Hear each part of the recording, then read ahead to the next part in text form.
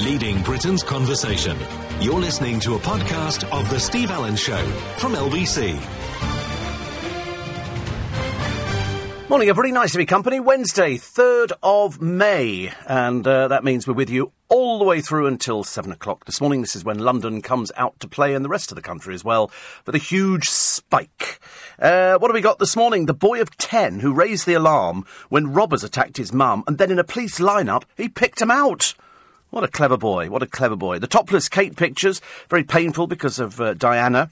William is seeking, I suppose jointly they're seeking, £1.3 million in damages. How you work that out, I've got no idea. That's up to the courts to work out. Also, caring children cuts your risk of Alzheimer's.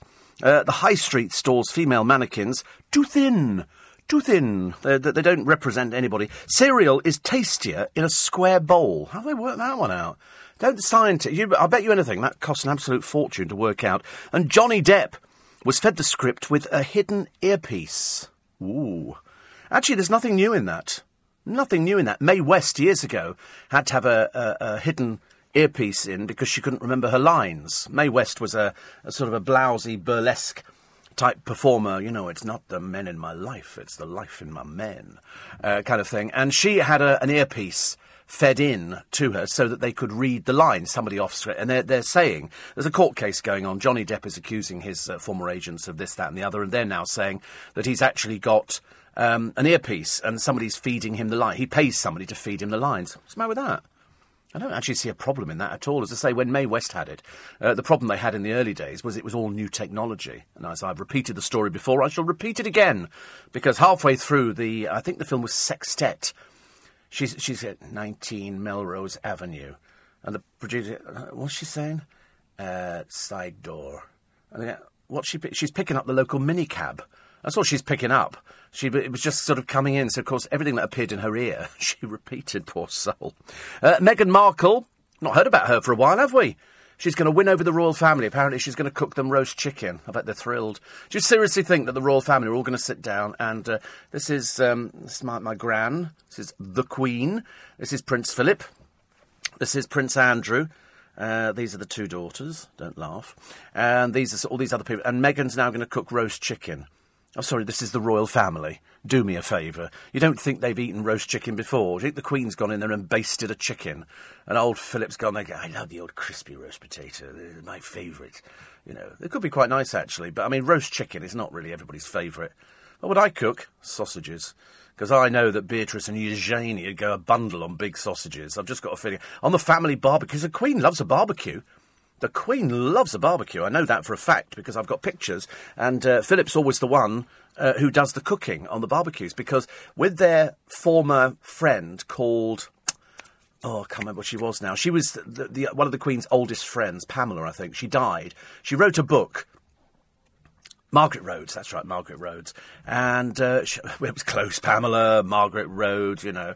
I was thinking of Pamela by Wayne Fontana. I don't know why, but it just was. And anyway, and she said she had pictures of them going off on this on a barbecue thing, and Prince Philip was the one who liked cooking. And I remember thinking then, you see, the funny thing is that I think the royal family likes simple things, but I don't think anybody's ever going to serve up roast chicken to the royal family. I mean, unless Meghan Markle is going to do something interesting with a chicken, which I think is highly unlikely. And do you seriously think that old Harry likes her for her roast chicken? I bet not. I bet not. What have we got here? Laura Sillars in the paper today. They're looking for somebody to play Cilla Black, so they've had an open casting. Peter Kay's announced the end of the road for car share because he just has. And there's no Christmas special. There's no extra shows coming up or anything like that. He's just decided it's the end of the road, which is a shame. And 1 in 9 men feel lonely every day, which is what Darren was talking about earlier on. Which is interesting, isn't it? Because there's some people in the paper today. I think there are 5 people. It's some men and some women. And the one thing they've all got in common is they can't find anybody to go out with. And yet they're not unattractive people, you know, in terms of, you know, look. But there again, I've sometimes found the most attractive people are the dullest. You know, always go out with somebody unattractive. They're far more grateful. And they're, grateful to go out with you and all the rest of it. So I've seen these pictures of these 5 people. They said, what have they all got in common? And the thing they've got in common is that they're sort of too attractive to pick people up. Because people are put off by attractive people. You know, I shouldn't imagine there's anybody attractive listening to this programme, but that's par for the course as far as I'm concerned. But, yeah, but you're not a typical listener, are you? And also, I mean, I noticed that when you walk in there, the lights dim. They go, it's like Nick Abbott. Nick Abbott will sit there in total darkness and have one of his tantrums, trying to get he'll stand up, do an impression of a lighthouse and everything, trying to get the lights back on again.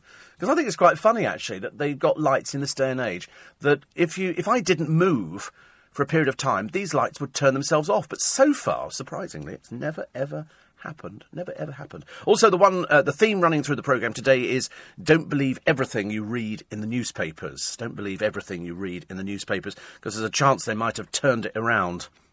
What else we got? Bromances are good for men. I don't know what a bromance is. Oh, bromance. Bromance, yes, I know what bromances are. Bromances are very good for men, so that's quite nice. And also, keep taking your statins. Doctors are urging millions of patients, keep taking your statins. And also, the other story, of course, is Diane Abbott, the disaster on LBC yesterday, which has gone viral. And it's all good stuff as far as I'm concerned. All good stuff for us. Fern McCann, too scared to leave the house, sits in the corner crying. I can't quite work out why. She's pregnant, you know, with a naughty boy.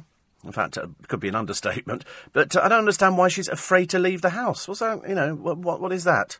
What is that? I don't understand. Nothing to do with her. Nothing at all. She went out with somebody, now she's not going out with somebody. Why would she be afraid to leave the house? Barbara Windsor tells the secret of why she never had any kids. And the final resting place for somebody's ashes is a car park. We've all got that, haven't we? I thought that would make a good phone-in topic. Together with what's your favourite biscuit, and what's your favourite smell, and your favourite sweet. You know, which I've heard time and time again. But, you know, what would be where would you like your ashes scattered? I quite like the idea of being in an egg timer, so at least you keep them working, even after they've passed on. Yes, it'll be on BBC Local. Somebody will be listening from BBC Local Radio, and they'll be going, do you know what a brilliant idea? Where would you like your ashes scattered? Because this bloke's going to be scattered in a car park.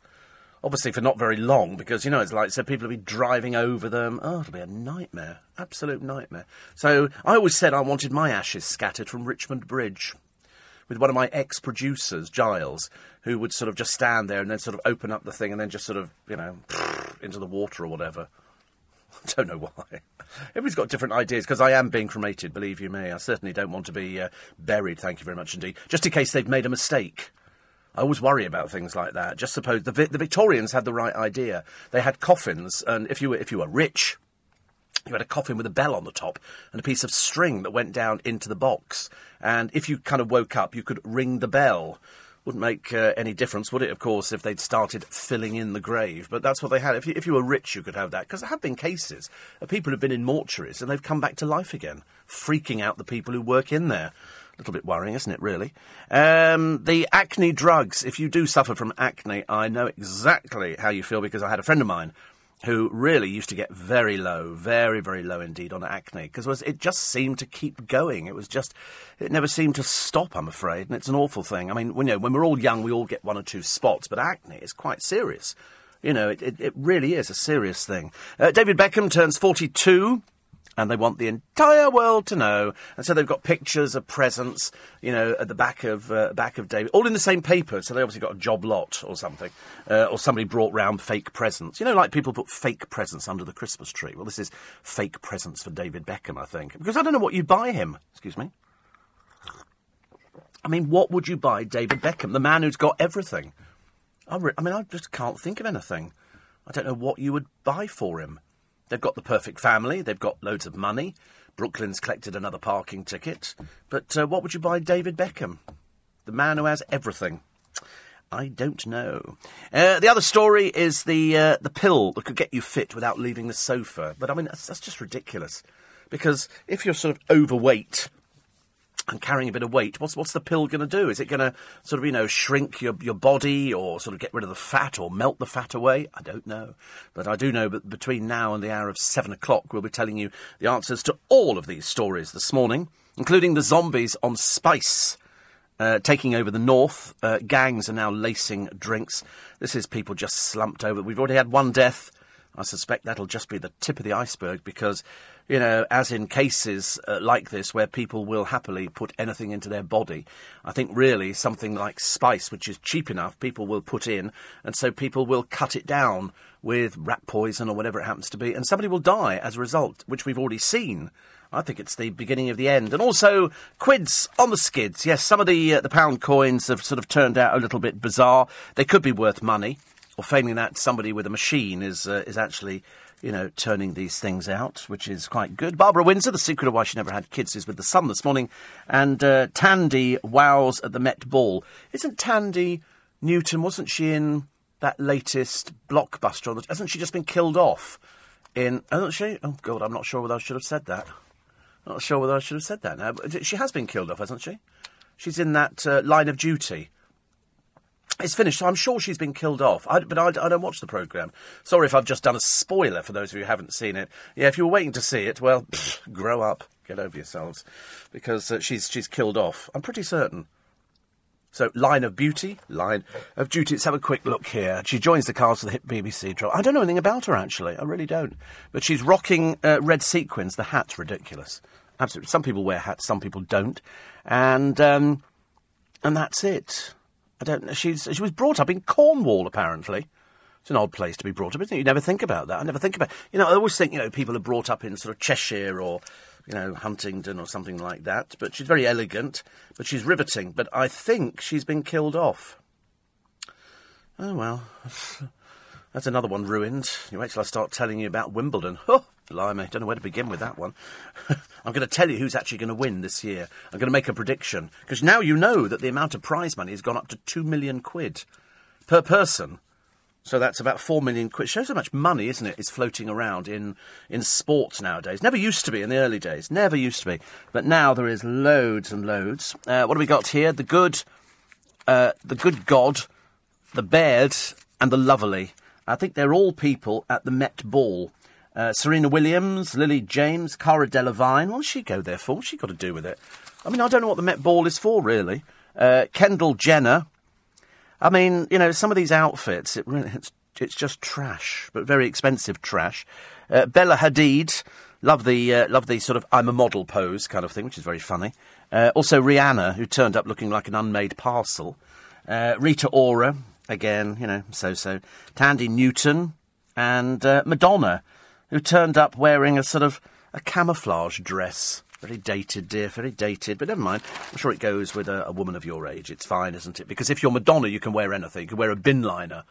And people go, God, she looks amazing, doesn't she? Whereas I would look ridiculous in a bin liner. I'm one of those sort of people, bin liners don't suit me. You know, they would suit certain people round here. You know, like some people can wear certain... I wonder what people wear when they go out. You know, yeah, I don't... It's a new jumper, is it? Those Primark vouchers are marvellous, aren't they? Now he's got a handful of those, I tell you. You're very lucky. You're very lucky you can fit into that charity shop stuff. Because sometimes it doesn't actually fit most people. Ha. Oh, can't hear you now. Yes, you can. The Australian producer. I'll put my headphones on. I can't hear Steve. I can't hear what he's saying about me. Yes, you can. Yes, you can. You can hear just about everything. Bless his heart. Oh, quick time check. I'm trying desperately to get the time check because people complain. You know, she wasn't killed off. She was arrested. Oh. Yeah. Oh, well, there you go. Oh, sorry. I shouldn't have said she was arrested. Should have left it as being killed off. But I haven't seen it, so it doesn't make any difference. Why do people get funny about things like that? A friend of mine, she said, I'm not turning on the computer today. I said, why? She said, because there's a programme she's watching. She said, and I don't want to know what happens. I think, good God, luckily there's no law about it. There's no law about, you know, telling somebody what happens at the end of Bambi. Or, you know, or the Titanic. I mean, God forbid you should actually say that the blooming thing sunk. You know, that would be a nightmare, wouldn't it? But it's funny, isn't it? People don't tell me what happens, don't tell me what... I also am the same. But I'm sure by now everybody's been watching Line of Duty. If you haven't, she gets arrested. All right, what I mention that to you now. You're listening to a podcast from LBC. I'll do it for you. I'll post your stuff for you. No, seriously, I'm like that. Because I've lost stuff before. Oh... Are you supposed to lick the... Are you one of these people, ladies and gentlemen? You know when you do something in an envelope and you sort of get... you lick the envelope and you sort of think, oh, that glue tastes vile. Have you ever discovered what it is? Horse. That would be horse that would be ground down to make glue. Or fish. Something like that. I don't like doing anything like that. It's like stamps. I haven't licked a stamp for ages. I've got those self-adhesive... You haven't licked one either. Oh, I know. It's odd, isn't it, really? But I buy the little books of stamps where you just take it out there and it's already got a sticky bottom. And you put it on there and then it stays there. One of these days it'll just drop off, won't it, I suppose, really? But I haven't a stamp for ages and ages. And I can't do it. I can't bear the taste of it, to be honest with you. It's not really nice. So I use sellotape. I've got an electronic sellotape dispenser. Which I love, and you push a button on the top and it dispenses the amount of tape you want. If you want 6 inches, it'll give you 6 inches. If you want 9 inches, it'll give you 9 inches, and so on. You can have whatever length you want out of the dispenser. Another break? No, I don't think so. No, and so, anyway, back in the room. The mint with the hole. Apparently your pound coins are falling apart. See, I told you. I said, what did I say to you ages ago? People keep writing into me. I had a couple yesterday again. People, talking about the opening of the pound coins. Many of you have managed it. Thank you for that. But many of you can't work it out at all. But they've got some with a melty middle. They've got one where the bit falls out of the middle. I think that's been cut out. I would honestly say that's been cut out. I don't believe it. I really don't. Hang on, wait a minute. The other day, have you noticed these pound coins are getting more in your change now. They didn't used to be. They were sort of coming in slowly. There you go. And I've got two. Two at the moment. Oh, there you go. Let's see if we can do these ones. And there you go. Even easier on that one. That one's obviously somebody's opened it up before. And it just happens. They love it. Aren't they pretty, though? They think the new pint... What? God. Yeah. They do open, yes, they do open. God, even having to convince the Australian producer. Are you mad or something? You've seen me do it on the programme before. I did it when you used to work on the programme. I did it a couple of times. Oh, bless him. That's what I like about that. I know. But it's nice, though, that, people... And also, have you noticed the new 50p pieces? I can't recognise the designs on half of them. I don't know what they are. I keep looking at this sort of money. I tell you what we need to get rid of. Pennies and 5p pieces. Who wants pennies and 5p pieces? We just don't, do we? It's just ridiculous. We don't need it. And 2p's. Can't we round stuff up or do something, round it down or do whatever we do with it? So they've got all these coins, bits falling out of them, and, people go, well, that means it's worth more money. If you actually sort of end up with a coin where it's been... If it's genuine, as opposed to it's been cut, and they will know if it's been cut, then... you can make money on eBay from them. Yeah, put that in the post box. There's a post box just over the road, actually, just by the Garrick Theatre. Yeah, just by the Garrick Theatre, there's a post box there. They never collect from it. We can go and use it. And also, there's the other post office round by Pret a Manger, the Trafalgar Square post office. You have to step over the people sleeping in the doorway, but that's all right. You just sort of step over them and you put the thing in there. Meghan Markle, as I say, not been ages since we've seen her in the papers. And so here she is. She could be plucking up courage to win over the royal family with her signature roast chicken. I mean, I ask you, how desperate do you have to be for a story? And this is by Ali Farrell, senior bizarre reporter. In other words, you can just say anything about Meghan Markle. Nobody's going to confirm or deny it, are they, really? And... yes, if she's senior, Dan Wooten is God, apparently. In fact, now, there's always stories that appear in Private Eye about little old Dan Wooten, who looks like he's had most of it. I mean, the trouble is he really needs liposuction, but, I mean, who's going to tell him? Somebody will. The American actress who's dating Prince Harry championed her cooking skills in an interview with Good Housekeeping magazine. God blimey. She's going for the real upmarket. Can you imagine Harry does an interview with Good Housekeeping magazine? But anyway, Meghan's been dating Harry since last summer and stayed with him several times. I bet she has. She's been staying with him all right. And so apparently, she says, I used to be a calligrapher. I think handwritten notes are a lost art form. The idea of somebody taking the time to put pen to paper is really special. It's also terribly tedious, dear. You need to bring yourself into the modern age. And posing for pictures with a photographer, she says the key is to have your own point of view attached to it. This is her fashion sense. And so they've done a thing in Good Housekeeping magazine with her. You'd have thought Vogue Something like that. Not Good Housekeeping. Don't get me wrong. I used to use Good Housekeeping on this programme. A lot of their contributors were fantastic. Harry will visit Singapore next month to stage a polo match. Not exactly tough, is it, really? It's really... So he's going to Singapore to stage a polo match, and that's it. It's such a hard job, isn't it, really? Doesn't really help, does it? I think Prince Charles works harder. But he'll also go to Sydney, Australia, which is hosting his Invictus Games in 2018. It's not really difficult, is it? He's sort of, I mean, you know, he's got enough time to go out and sort her out and perhaps enjoy her roast chicken. Roast chicken. I just can't believe that the Queen would ever go, what is it? It's chicken, Grandma. Chicken? What? As in cluck cluck? Oh, and Meghan's cooked it, has she? Lovely. Well done, Meghan. What would you buy David Beckham, says Ken in Oddeston. How about a personality? Oh, he's all right, Dave. He's not the brightest penny in the box, but that doesn't matter, does it? That's why everybody looks at him and goes, "Cool, wish I looked like him." My Auntie Enid said it. I say, well, one day, darling, you might, actually. I'm one of your unattractive regular 4am Spike listeners. I promised to remove my bin bag attire and brush my hair for your show tomorrow, but right now I'm glued to the radio, listening this morning. I mean, there's no point in trying to make yourself glamorous for this programme. You're either glamorous or you're not glamorous. If you're not glamorous, you can't do anything about it. New drama series marking the 80th birthday of Barbara Windsor. I mean, she looks fantastic. Seriously, 80. Bright, bubbly little thing. Right, bubbly little thing. And I shall be seeing her and Scott in about a week's time, actually. Got so many things to do. Got to go and see 42nd Street. Go for Barbara's thing. And then I've got to do the injection thing to try and speed up the heart.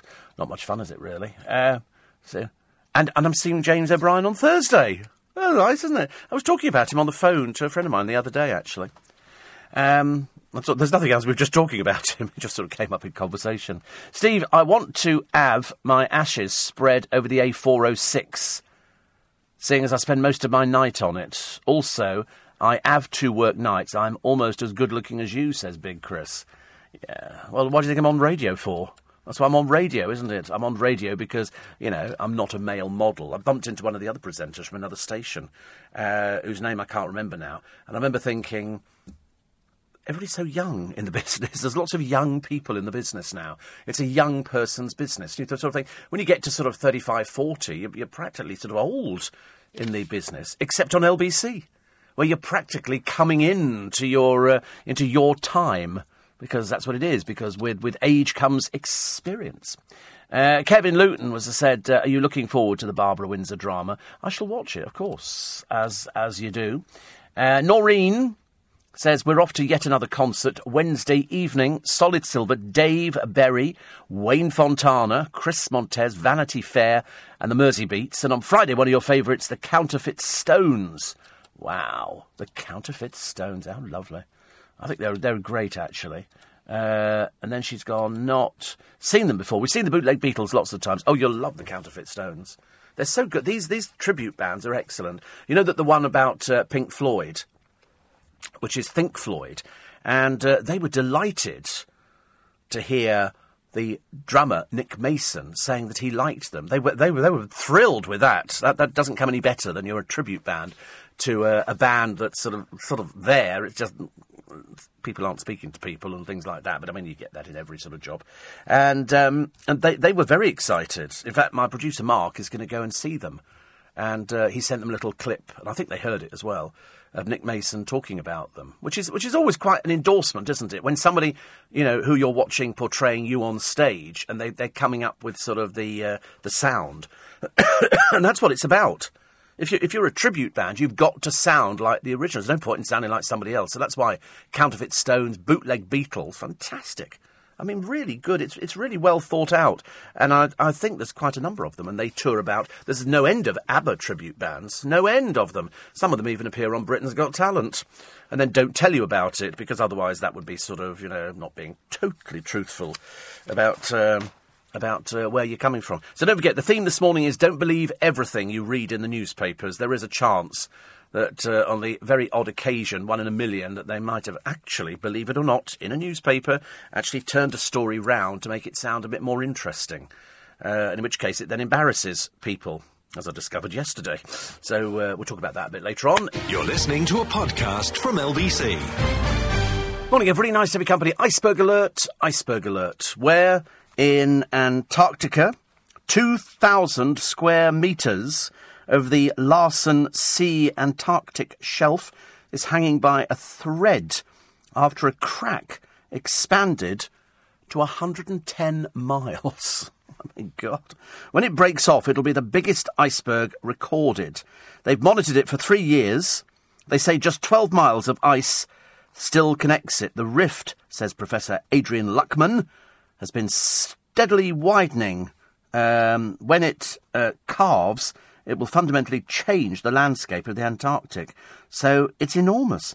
It's the size of Wales. The size of Wales. I mean, when they say Wales, I think they mean the country as opposed to, things under the ocean. But amazing, huge. And the gap is 110 miles long. I love things like that. I'm always intrigued by the ice, which apparently is getting smaller every year. This appears to be getting bigger every year, doesn't it? I like stuff like that. I don't want to go there.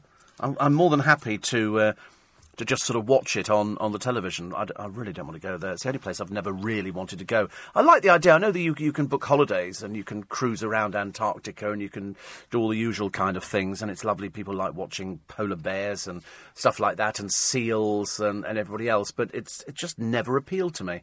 Anywhere that's freezing cold, no thank you. Unless you go up on deck and you're wrapped up and then you go back to your nice cosy cabin. That would be like, imagine if the heating failed, though. Blimey, on a ship. You'd be curled up in bed, wouldn't you, with the duvet on and everything else. It's the only way to do it. The good news this morning is that Trump is apparently talking to Putin about North Korea. They think they can work together. I think that's the best news I've heard in ages, because I get so worried, just in case it all goes a wee bit pear-shaped. But I think if Trump is actually going to be talking to Putin, then they might be able to sort things out. Well, I hope so, anyway. I mean, you would hope that they would, wouldn't they? The old pound coins were fine. The Royal Mint and the government are money wasters, says L at Suffolk. No. We had to change them, and you know why they had to change them? Because they were being fraudulently produced. I think they said 1 in 4 coins, wasn't it, of the old pound coins. Notice the difference in noise there. Completely different noise. So old pound coin, new pound coin. Completely different. Amazing, isn't it, really? And it's to stop forgery, because they've got a little hologram on there. I've never seen the middle fall out. I really haven't. I'm looking at it now, and I don't know how they're made. So I'm pushing the middle out. It'd be so funny if I pushed it and the middle fell out. But, yeah. And the reason is they're stopping fraud. So you have to stop fraud. And that's why we ended up changing the £5 notes, because I think they're now not legal tender this coming Friday. So if you've got any and you've saved them up, ladies and gentlemen, you might have saved them for Christmas or birthdays, or you might have a jar in the kitchen or something, where you've saved these old... Get rid of the old fivers, OK? Go and take them into the bank. They don't have to change them, apparently. But whatever it is, you don't want them, OK? They cease to be legal tender on Friday. So just be warned. And then I think the pounds go out a bit later in the year, October. So just be aware that you might go out there and they'll go, no. And I know that there's going to be people arguing in places going, well, I think somebody at McDonald's the other day refused to take an old fiver because the staff had not been informed when it was actually coming to an end. But then I love the new ones. I don't know why anybody doesn't love the new fivers. I think they're brilliant. They don't seem to crease. Have you noticed? They don't seem to crease. They actually seem, really quite nice. This murdered millionaire called Guy Hedges, they say may have been killed by drug addicts from a drop-in centre where his husband volunteered. Simon Pierre Hedges Cooper spent years supporting homeless youngsters. He watched in horror as Guy was shot down when 2 masked intruders... You see, I would have thought, actually... See, this is odd. So 2 masked intruders break into somebody's house. They shoot dead one person, but don't shoot the other person. Why? I mean, if you're breaking in, would you not shoot both people? Why would you just shoot one person? Anyway, he's very traumatised by the whole thing. I think if people turn up and they're balaclavaed up and everything else, they are known to the people. I think these people are known to the guys. But it's odd that they would only shoot one and not shoot the other one. They say it's a source said of the charity, the vast majority who use this centre are just desperate people who've fallen on tough times. Yeah, there'll be druggies. There'll be people who are reliant on drugs, people who are very reliant on some sort of medication. I was speaking to somebody the other day who said that the amount of drug taking has actually gone up. It's increased. They're now, supplying the drug that they give people to get them off the main drugs. And the amount of people doing that has increased. It frightened the life out of me. I don't like doing anything at all. What have we got here? Oh, I did like this from Jane Moore. I have to read it to you because it's actually quite good. It says, Strictly Bosses are close to naming Len Goodman's replacement with complete natural Shirley Ballas, the rumoured front runner. Britt Shirley is a former dance pro and was a trainer on the US version of the show. Married twice, she divorced her second husband, Corky, also a dancer, after he waltzed off with a younger woman when he was teaching back in 2003. The pupil, guess who it was? The pupil was Christina Rianoff, who comes with history, as we all know. So, there's Vincent Simone, who Christina claimed she thought was single, but in fact had a pregnant girlfriend. Next was boxer Joe Calzaghe, who, after being partnered with her on Strictly, split up with his girlfriend of 5 years. Then former rugby star Ben Cohen, who she claims was single when they finally got together, a version of events disputed by his now ex-wife Abby. And now there's Corky, the forerunner to them all. The men are as much to blame, if not more so, but Christina's repeated assertion that she's been unfairly criticised over her private life is starting to look as hollow as the Strictly Glitterball trophy. Yes, I mean, I think she was just desperate to get pregnant, and that was it. So Shirley is this British ballroom, Latin, dancer, teacher, and so she's been married once. She's the Queen of Latin. Well, that's the nickname for her. Other people have got other nicknames for her, but that's the one that's apparently on record. She's got one child called Mark. She's been married to Sammy Stopford, who she was married to for 4 years. And then Corky Ballas, who she married in 1985, and that finished in 2007. But the one name that links them all is Christina Rianoff. I did say ages ago, I don't know why people didn't believe me at the time, watch her, she's got history. She's got history because she was desperate to have a child, and I think that most men were going, not with me, you're not. And then all of a sudden she gets old Cohen, and now apparently it's all gone a bit pear-shaped. So there you go. Is that Corky? That's Mark. Oh, that's the son, is it?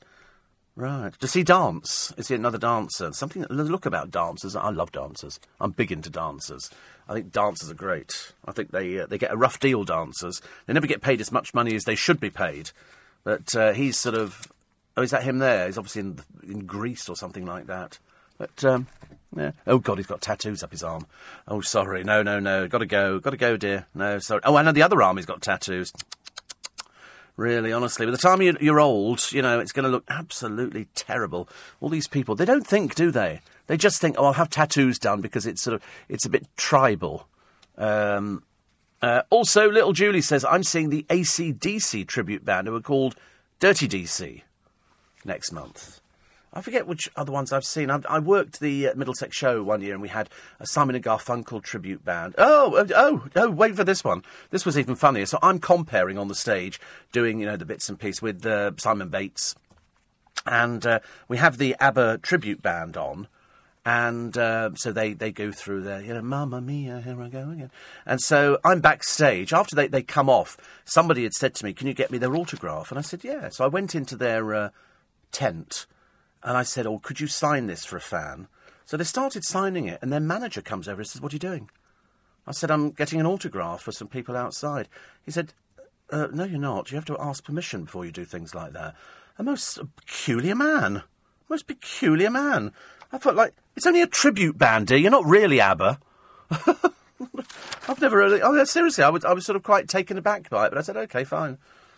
It was the last time I introduced them ever on stage. We're not going to waste our time with them at all. But there's loads of these tribute bands out there, and they're good. But I think there's more of ABBA than anything else. Fabber, Abba Dabba Do, or whatever. I don't know, there's loads of them.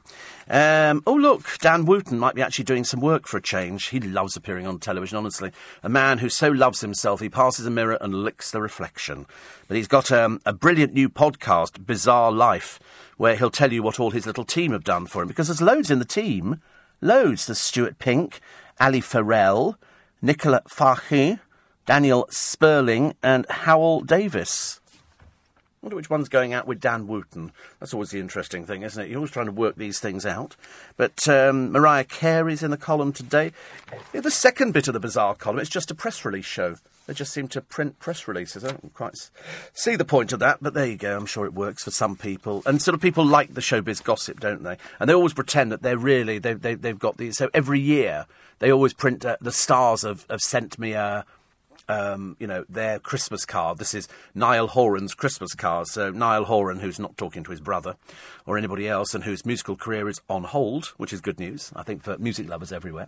And somebody says, we had the middle pop out of one of the old pound coins, not right through, leaving a polo, just left an ashtray shape. Must have been a counterfeit coin. Probably. I don't know. It's 1 in 4, isn't it? And I can't remember how you find out which ones are fake. I'm sure there must be something for it. Perhaps it's the writing on the outside. I think they should put on it fake. But because there's so many of them, they just leave them in circulation. There's no point in, whereas if it's a £5 or a tenner, people take it out of circulation. Well, that's what you're supposed to do, but the people I know just give it to somebody in their change to get rid of it. Because I've had people check the other day. Somebody checked. I gave 60 quid to a coffee shop, and she checked every one of my notes. No, not only that, she put the pen across it, then she held it up to the light. I felt like saying, what are you looking for? What are you looking for, dear? Listen, if you put the pen over it, that means it's not counterfeit. And also, you can tell the counterfeit ones. They look like they're in the wrong... You can feel it. It's like £50 notes. They get panicky over a £50 note. Excuse me, over here. And they put their hand up. You have to get a supervisor over to check the £50 note. You think, but you just run your thumb over it. You can tell if it's a fake, but they have to get it checked because they don't want to take a fake note in and all that kind of stuff. I shouldn't imagine there's that many fake £50 notes. There's sort of fake coins, and there are fake notes, but you can spot them. You don't even need to put them under the light. But it was when she did the pen and then held it up to the light. I felt like saying, what are you looking for? At the moment, is there nothing... Oh, fake coins... Fake notes, fake news, fake medicine. In South Africa, huge fake medicine market. Looks identical to the real thing, but it's just the placebo effect. And people spend good money on basically sugar pills because they think they're buying the medicine. It's not. It's a huge market. It's worth hundreds of millions of pounds every year, the fake medicine market. And you can get fake anything. Wasn't there a pop-up shop in China? It was a fake Apple shop. Everything was fake in it. All the phones were fake, the chargers were fake. You've got to be very careful. If you buy, chargers from some of these little spring-up pop-up shops, there's a very good chance you might blow your hands off. So be very careful. If you're going to buy something, you buy the proper thing. But the reason you won't is because you think you can save money. But in the end, a fool and his body are very soon parted. There's a picture today in one of the papers, in fact, it's in quite a few of the papers, of a bloke who is a photographer. And he was taking a picture of some army boys and something exploded right in front of him. It killed him instantly. And Hilda Clayton, 22, died with a fellow snapper and the 2 Afghan soldiers in the image. And so in other words, a mortar exploded just literally where they were. You can see the picture of the mortar exploding right in the middle. So she was taken out immediately and the other 2 died. A 3rd Afghan soldier was also killed, taking the toll to 5. Apparently, Tragic Hilda's unit has since renamed its annual Best Photo competition after her. Riveting, just as you're sort of watching that moment that she died with a fellow snapper and the 2 Afghan soldiers in the image. So her family in Augusta, Georgia, asked the top brass to release the image in tribute to her, because you see them literally at the moment of contact. They're both going to die because these mortar... why anybody would want to go into the army, I don't know, but thank God they do. Thank God. It's like nursing, isn't it? Nursing. There are fake celebrities. So exactly. Anybody who's been on a reality show is a fake celebrity. They're not celebrities. And in fact, if you remember, Was it Chantel? She was a fake celebrity in the Big Brother house. They had to pretend that she was in a pop group. And of course, Chantel, being as dim as she was, so, yeah, because I'm like celebrity kind of thing. And they bought into it because they didn't know, whereas I'd have gone, no, you're not. And she won. She won it, didn't she? I mean, and then she married that funny little bloke from that little band. Was it Little Preston? Actually, that Preston was his surname. His first name was Samuel. But he didn't want... So people just called him Preston, which seems a bit stupid, doesn't it? It's like calling him, I don't know, boring man. That's the... Yes, exactly. I don't understand. Do you remember seeing him walk off the Simon Amstel show, where Simon started reading clips out of... Never mind the Buzzcock. Simon was reading clips out of Chantel's book, and Preston sat there... And he was obviously not very happy. He was obviously a miserable person. Luckily, he's disappeared completely now. Nobody knows where he's gone to or cares. But he sort of reacted very badly to Simon Amstel reading this thing out. And in the end, he just got up. And Simon went, "Oh, don't leave. I've got some other bits to read out for you." But it worked a treat. It had exactly the desired effect. He got up and had a tantrum and walked off the set. He took his microphone. They all do this. Taking my microphone off kind of thing. And we all went, "Oh, that's good television. We like stuff like that." But you're right, there are loads of fake celebrities. As I say, anybody who's on a reality show is a fake celebrity. But the trouble is, they think they're celebrities. That's the problem.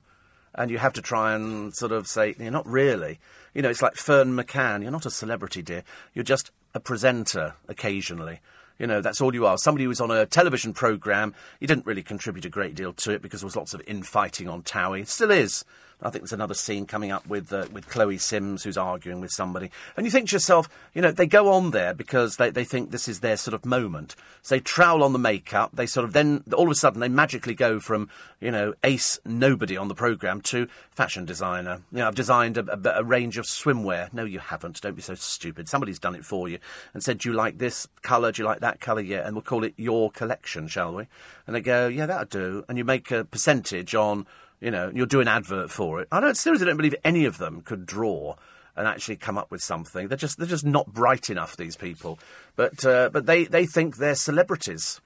Whereas I think a celebrity is somebody who's proved themselves, somebody who can do something. You can either sing or you can play an instrument. You could do something, not just sort of appear on a programme or have sex on the television. I mean, that's just embarrassing, isn't it? For that poor creature who had sex on television, which was on the beach. That was Zara Holland. What a tragic case. I thought that was that was just the saddest thing ever. And I thought to myself, you're never, ever going to get out of that one. Nobody's ever going to treat you seriously. It's like the other day, they were saying, was it George Sampson, who spends a lot of time doing breakdancing, but he's getting on a bit now for it, and he's losing his hair.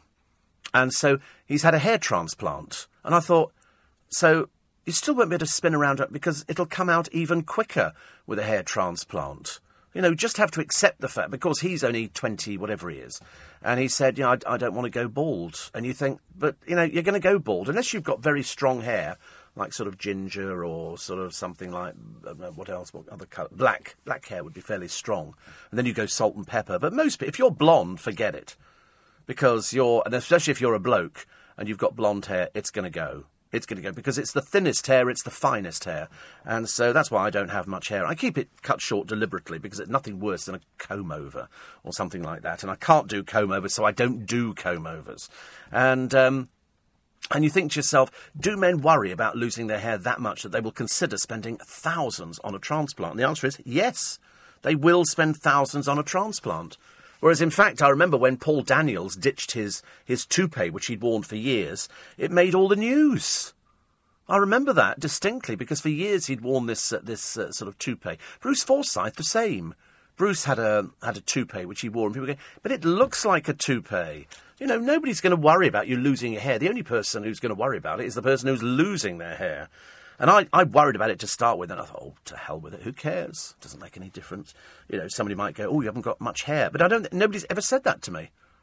Why would people say that? Do I need to take a break? Am I that late for this break? That is really appalling. I am so sorry, ladies and gentlemen. Ollie, you've missed your bus, OK? You're never going to make it in time. You're listening to a podcast from LBC. Morning, everybody. Nice to be company. 7 minutes to 5. It's Steve Allen's early breakfast on LBC. Madeleine McCann The McCanns mark their 10 agonising years without their Maddie. How can the Portuguese police keep being so vile? Alison Phillips, in her column, has done it. They've had, there were 6 things on the internet, 6 theories as to what happened to Madeleine. And one of them was the one that I said, which was that she wandered out. She was attracted by bright lights. She knew her way down to where they were, but obviously being tired, she wandered out. I think she got hit by a car or a truck and then taken away. Some of the other theories were really quite bizarre. I mean, really quite bizarre, involving the McCanns, who were chief suspect to start with, because they thought that she died and they'd done away with her. They were both doctors. I don't know where they get... This is all from this policeman who's still claiming that she was either given away to a family or she was... But then, as everybody's pointed out, in fact, for all of them, they've dispensed with them and said, listen, it couldn't have been possible. Why would somebody want to adopt a child? They said she could have been targeted.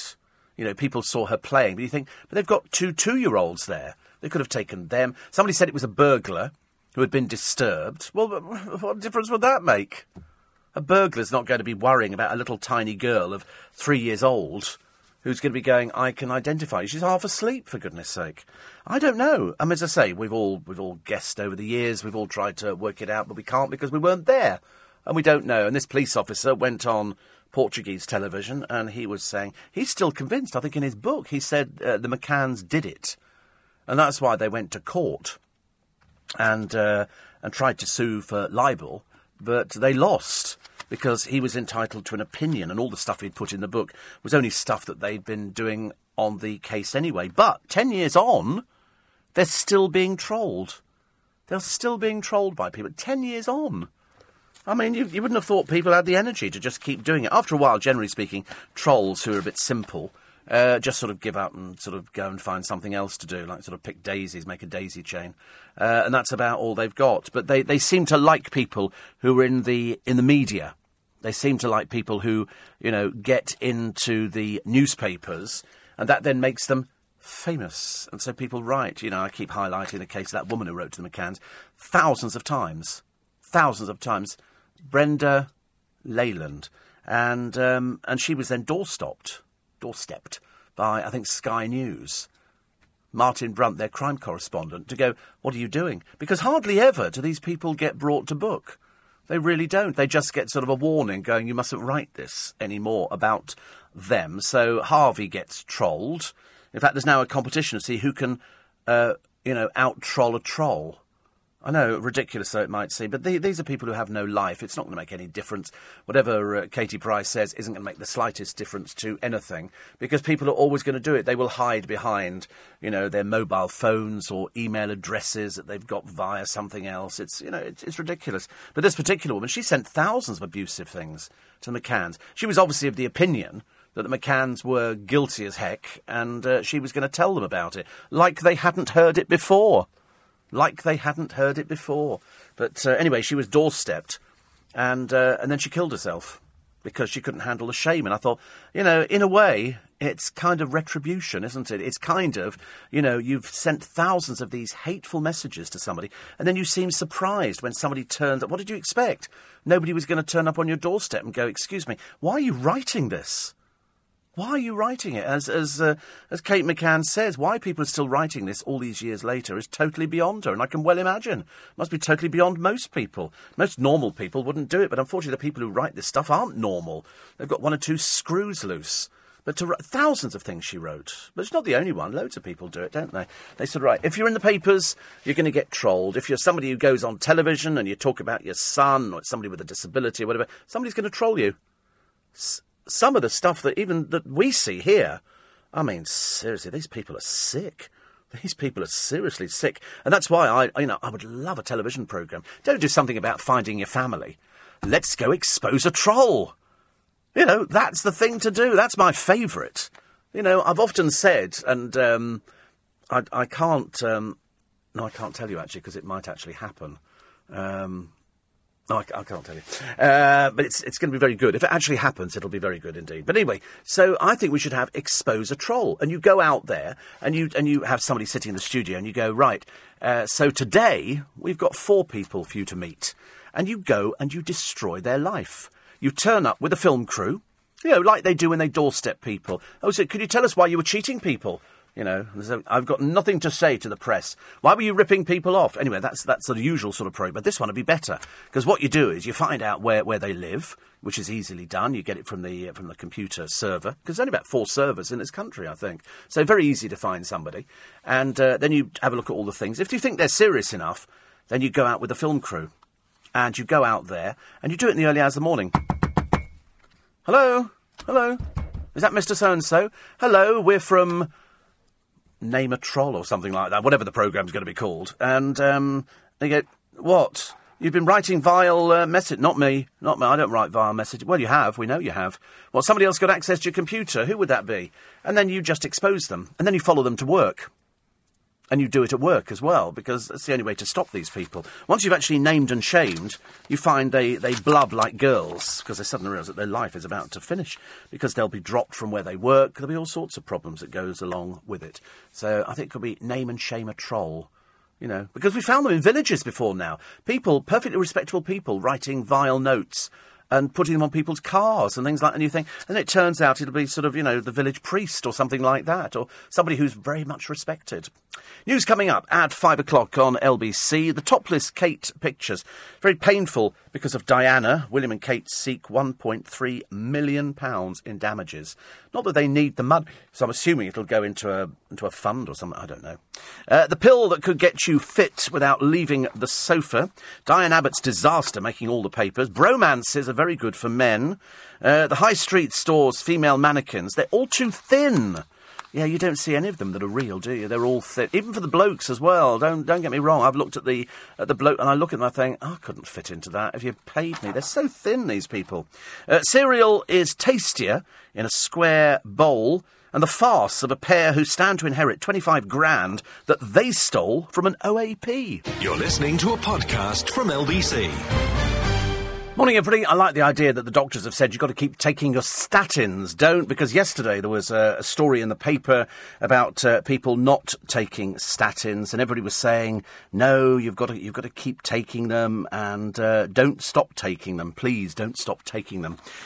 Also, topless Kate pictures. You see, I'm in two minds over the topless pictures, because I saw them. I didn't actively go and buy a magazine which showed them, because I'm not really that interested in paparazzi pictures. I don't know, what their commercial value. And it was published in France. It was never published here, but of course you could get hold of it on the internet. And she was sunbathing in a private holiday resort. I think it was a castle. And the person who took the pictures was a woman who was some way away, but managed to get this picture, because I don't know if you've ever seen paparazzi when they operate, but some of the people trying to get good pictures and all the rest of it, the lenses are like 4 feet long. They're enormous. They go for miles. And so you can home in on it. She happened to be sunbathing topless. I don't know whether there was staff in there. Anyway, the pictures then get published in this magazine.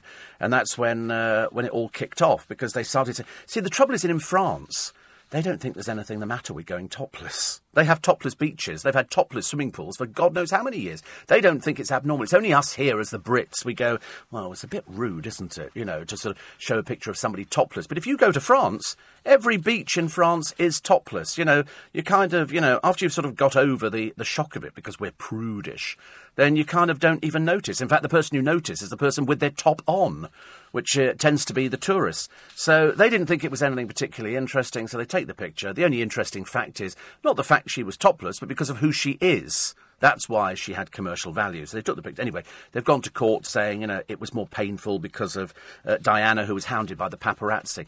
But I think the argument will come back, if you don't know that you're being photographed, where is the... All right, so the picture has come out. I suppose the argument could be, couldn't it, in these courts? I don't know how lenient the French courts are. I'm not sure how they work. I know that William's not gone over there. They've just made it clear through their lawyers that they were distressed by it. Because you don't expect to open up, a newspaper to go and there are topless pictures of Kate. And you go, what?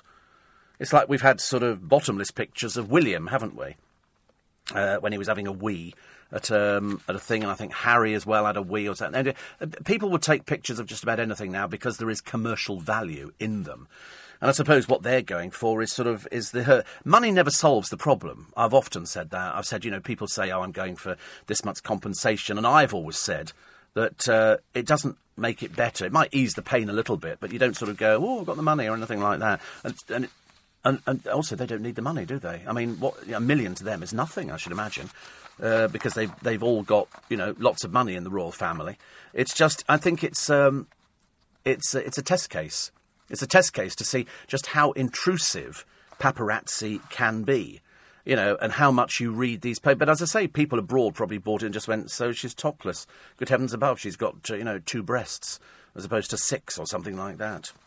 Anyway, yesterday I did a story out of, I think it was the Daily Mail, and I was interested in the story because it talked about hot desking, and we'd hot desked for years in all the radio stations I've ever worked at. This one, we hot desk. In fact, I don't remember there was a time when we didn't hot desk. And hot desking is where you have an office with, say, 10 desks in, but there's 30 staff. So if everybody turns up at the same time, you can't all sit down at a desk. So that's why it's shift work, so you hot desk. So my desk is currently being used by... Actually, I don't know who it's being used by at the moment. I don't know. Who is being used? I don't know, actually. But anyway, but it's not my desk. I just used a computer that happens to be sitting there. And so I read this story, and it was about this lady called Rachel Bland, who works for the BBC. And they were saying that she didn't want to hot desk. She had this thing about cleaning desks because of germs. And I didn't know anything about this story, apart from it was hot desking. And the cleaning, and I said everywhere, is actually because you have to sort of avoid germs. Now, the trouble is, because she's got and is undergoing treatment for breast cancer, she spoke out about trying to avoid the germs and the hot desking. She basically says, I'm waging a one-woman war on dirt and bacteria. I have to wipe down at least 3 desks a day as I hop from studio to studio, and I carry around my own set of headphones. So we talked about, people here who've got their own headphones, mainly because people wear them because they're lighter or they're better and all the rest of it. But the whole thing was to do with germs. I didn't realise that, you have to do all these things. And I said, really, Rachel should have, actually sort of said... She wanted her own desk. And so she wrote in her blog, which is called Big C, Little Me, work has become a whole new world of stress. Anyway, the person who then puts it together for the Daily Mail then sort of turns it around to make it appear, because I don't think the Daily Mail like the BBC at all. See, I didn't know that. I didn't know that certain papers were sort of anti the BBC and all the rest of it. I always think it's my BBC. I think I own it because I have to pay a licence fee.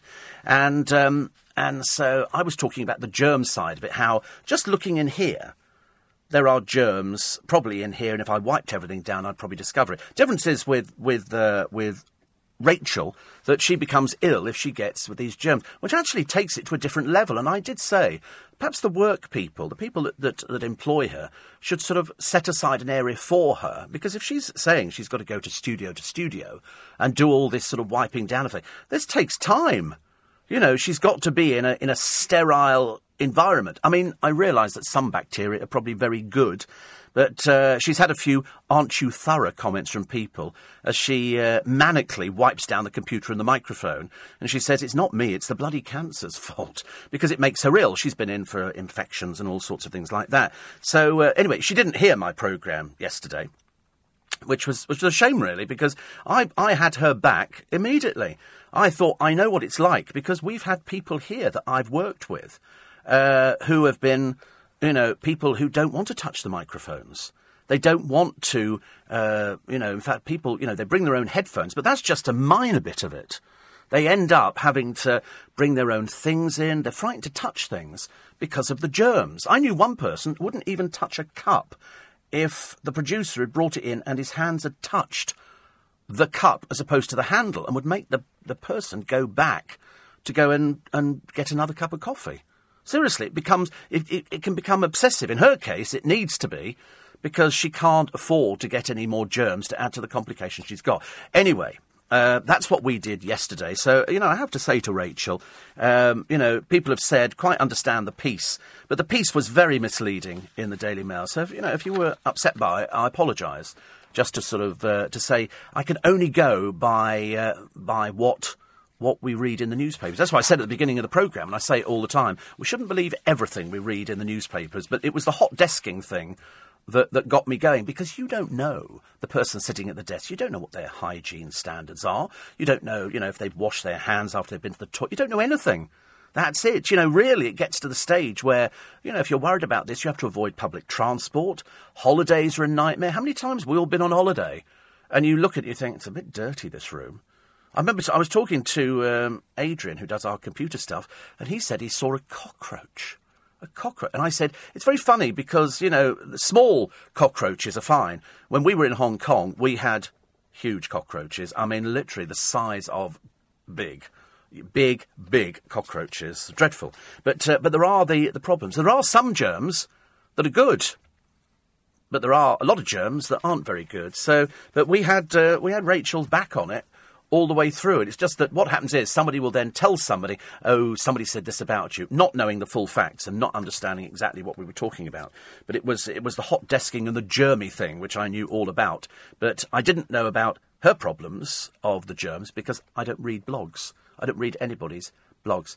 And so she's got big C, little me.co.uk. That's what it is. That's her blog. And she goes through it. Because there'll be many of you.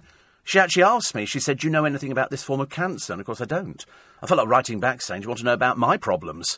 Everybody's got medical problems, and it's a problem. Mine doesn't affect the way I work, though. Mine doesn't affect the way I work. But I'd like to know what they're doing. Do they supply her with... They've supplied her with headphones, but do they supply her with wipes and stuff like that? I would have thought that would have been, normal. I would have thought it was normal. But anyway, hopefully that cleared that up. But we still hot desk. And we still have to hot desk because, as I say, it's only when we come in for our, this is how well you've done in the audience figures, when you suddenly realise we haven't got enough desks for everybody. In fact, the only person who appears to have spaces on his desk is the boss. But of course, I couldn't go and sit there. And by the way, Rachel, wish you all the best with your treatment as well. It's getting there. It's getting there. Nobody likes hospitals. Believe you me, I'm the last person who likes a hospital. I'm the one who sits there going, oh God, make it go away, make it happen quickly. I just don't like. There's a smell to do with hospitals. I trust them implicitly. I really do. Some people don't trust hospitals, but I absolutely trust hospitals. You have to. Who else have you got to go by? Nothing else at all, have you? You can't sort of go by anybody else. If somebody says, it's like taking a car into a garage. They go, this is what you need. And you go, do I? And they go, yeah, if you don't have this done, you could leave it. That's what they always say to you. Have you noticed in garages, they say, well, of course you could leave it. And you could, have a bigger problem at the end of the year. And you think, perhaps I better get it done now. You are at the mercy of these people. But when it comes to anything medical, except for that case the other day, do you remember the case of that little child? And the doctors at the hospital, Stoke Mandeville, thought that the child had been beaten by the parents or dropped, so they called the police in. And the child was taken away for 9 months. And every parent's nightmare. Now they finally accepted the fact that this child has this particular illness, which the mother has also got. You thought they'd have kind of realised this, but they didn't. They called the police in, the father was arrested, and for 9 months... It's a very rare medical condition. This is known as Ehlers-Danlos syndrome type 4, which causes easy bruising. So the case has now been stopped. Buckinghamshire Council, Effie, the little girl, was put into care. Her first word, Dada, was to the foster parent. Absolutely appalling. And then Buckinghamshire Council go, well, I haven't got any comment at all. Well, you blooming well should have, I think. Should have. But Mr. Stillwell, the man in this case, was arrested, accused of causing grievous bodily harm after this little girl collapsed aged 5 months. She'd been in and out of A&E, and they didn't know what it was. They had no idea, so they then assumed that, of course, it was the worst thing. And then somebody says, no, she's suffering from EDS type 4. I went, is she? I went, yeah, the mother's got it. But for 9 months... They were parted from their child. So, not every time they're right. Not every time they're right. But they do their best, as they say. But sometimes, how many times on this programme have we actually said, and so-and-so hospital have issued an apology? But by that time, it's a bit too blooming late. You're listening to a podcast from LBC. Morning, everybody. Coming up 20 past 4. Well, it's 19 minutes past 4. Don't sort of... believe everything you hear on the radio, because sometimes I can't read the clock for love nor money. I'm terrible, actually. I'm getting worse and worse at reading the time. And the reason is I don't sort of worry so much about the time. Now, I used to. I used to think it was somebody said it's very important for people who are sort of getting up and doing everything, they've got to be here at this time, and then people start listening to the programme, and then they get a bit engrossed in it, and then you kind of, then I've forgotten, so I can be 10 minutes out on my time checks, which not very clever really, is it, for a programme that's supposed to be getting you up and getting you ready to get to work, even though it seems early. It's funny, it doesn't seem at all early to me now. People say, people always ask me the same questions. What time do you go to bed? What time do you get up? And I go, yeah, but this is normal for me. I spoke to one of my fellow presenters, and she's having a terrible time with sleeping. She cannot sleep. She said, Steve, I don't know where I am half the time. She said, sometimes I don't get to bed till really, really late, and then I can't sleep. I said, it's funny. I said, at the time I'm sleeping, I'm in bed, and I'm out like that. Seriously out like that. Although this morning I felt really quite ill. I got out of bed and I sort of did the usual sort of thing, get the shaver. I've got a routine, everybody's got the routine in the morning because it's the only thing you can ever do. You get out of bed, you have a wee, and then you take your shaver. Some people you don't have to shave, I don't know. And you might want to shave, I don't know. And then you sort of go, and I always go kitchen, get a cup of coffee, back in, sitting room, television on. First thing I do, go to the news index, see what's happened. See if there's anything in there that I should know about, and then I just sort of watch a bit of television, have a shave, drink me a cup of coffee, take my medication, go and have a shower. Not every day. Don't have a shower every day. We don't do that. But we had it sort of last night, so that kind of covers you for the next morning. And then you sort of go downstairs and wait for the car. It's like a routine, and once you're in the routine, it's fine. It's getting into the blooming routine that's the problem for many people. And most people, especially night workers, do struggle. I mean, I can imagine. I mean, it's easy for me. I've only got to do 3 hours. And then if I've got some interviews to do, like tomorrow, I've got 2 interviews. One, which James O'Brien is doing with me for an In Conversation. So it's James O'Brien meets Steve Allen again. I mean, we do know each other. But it's going to be an hour special to go out at the end of the month. And I've got Kevin Bacon in as well, which I think will be running this weekend. In fact, I'm pretty certain it must be running this weekend. And that'll be this weekend's In Conversation. Who we've got with him, I can't remember. You do lots of interviews and you just can't remember these things. Somebody says here you'd be very good chasing trolls. I think it's a great programme idea, don't you? Because it's the scourge of modern day. How many times we open up the newspapers and you read about, somebody who's been trolled? You absolutely. The time is right for a programme like that. My friend Jonathan Levi could do that. It could be called Chasing the Trolls. And you find the person who's been doing it to Harvey, you find some of the people who've been doing it to the McCanns, and you expose them. You put them on television. You expose them for what they are. It's as simple. I mean, some of it, you cannot believe what they write about, not just Harvey, but about the McCann. You cannot believe the language. You really can't believe the language. You're talking about breakdancing. It reminds me of a clip on YouTube of you doing some excellent breakdancing, says Dan in Pinner. You shut your mouth. Don't talk about that. How we got that, I'll never know. But anyway, it's a fool and his money are soon parted, not fool and his body, says Richard. Oh, I think body sounds better, don't you? A fool and his body are soon parted. I like that. Janice says, read the pound coin. I can't get any to open, and my friends and colleagues think I've gone bonkers. We see, that's the trouble. You see, people just diss people, don't they? Just because you can't do it doesn't mean to say it can't be done. I could tell you something about the 50p piece, but I thought we'd save that for another time. But I know a lot of people have tried it. It doesn't work for everybody. It really doesn't work for everybody, but it works for a lot of people. Apparently, let listeners know, says Scott, the Apple app update is available at LBC. I think if you go to the LBC website, lbc.co.uk, you can find all the information on there. Johnny Depp, this is an interesting story in the papers. He smuggled a sound engineer onto film sets to feed him his lines, his former managers claim. What's the matter with that?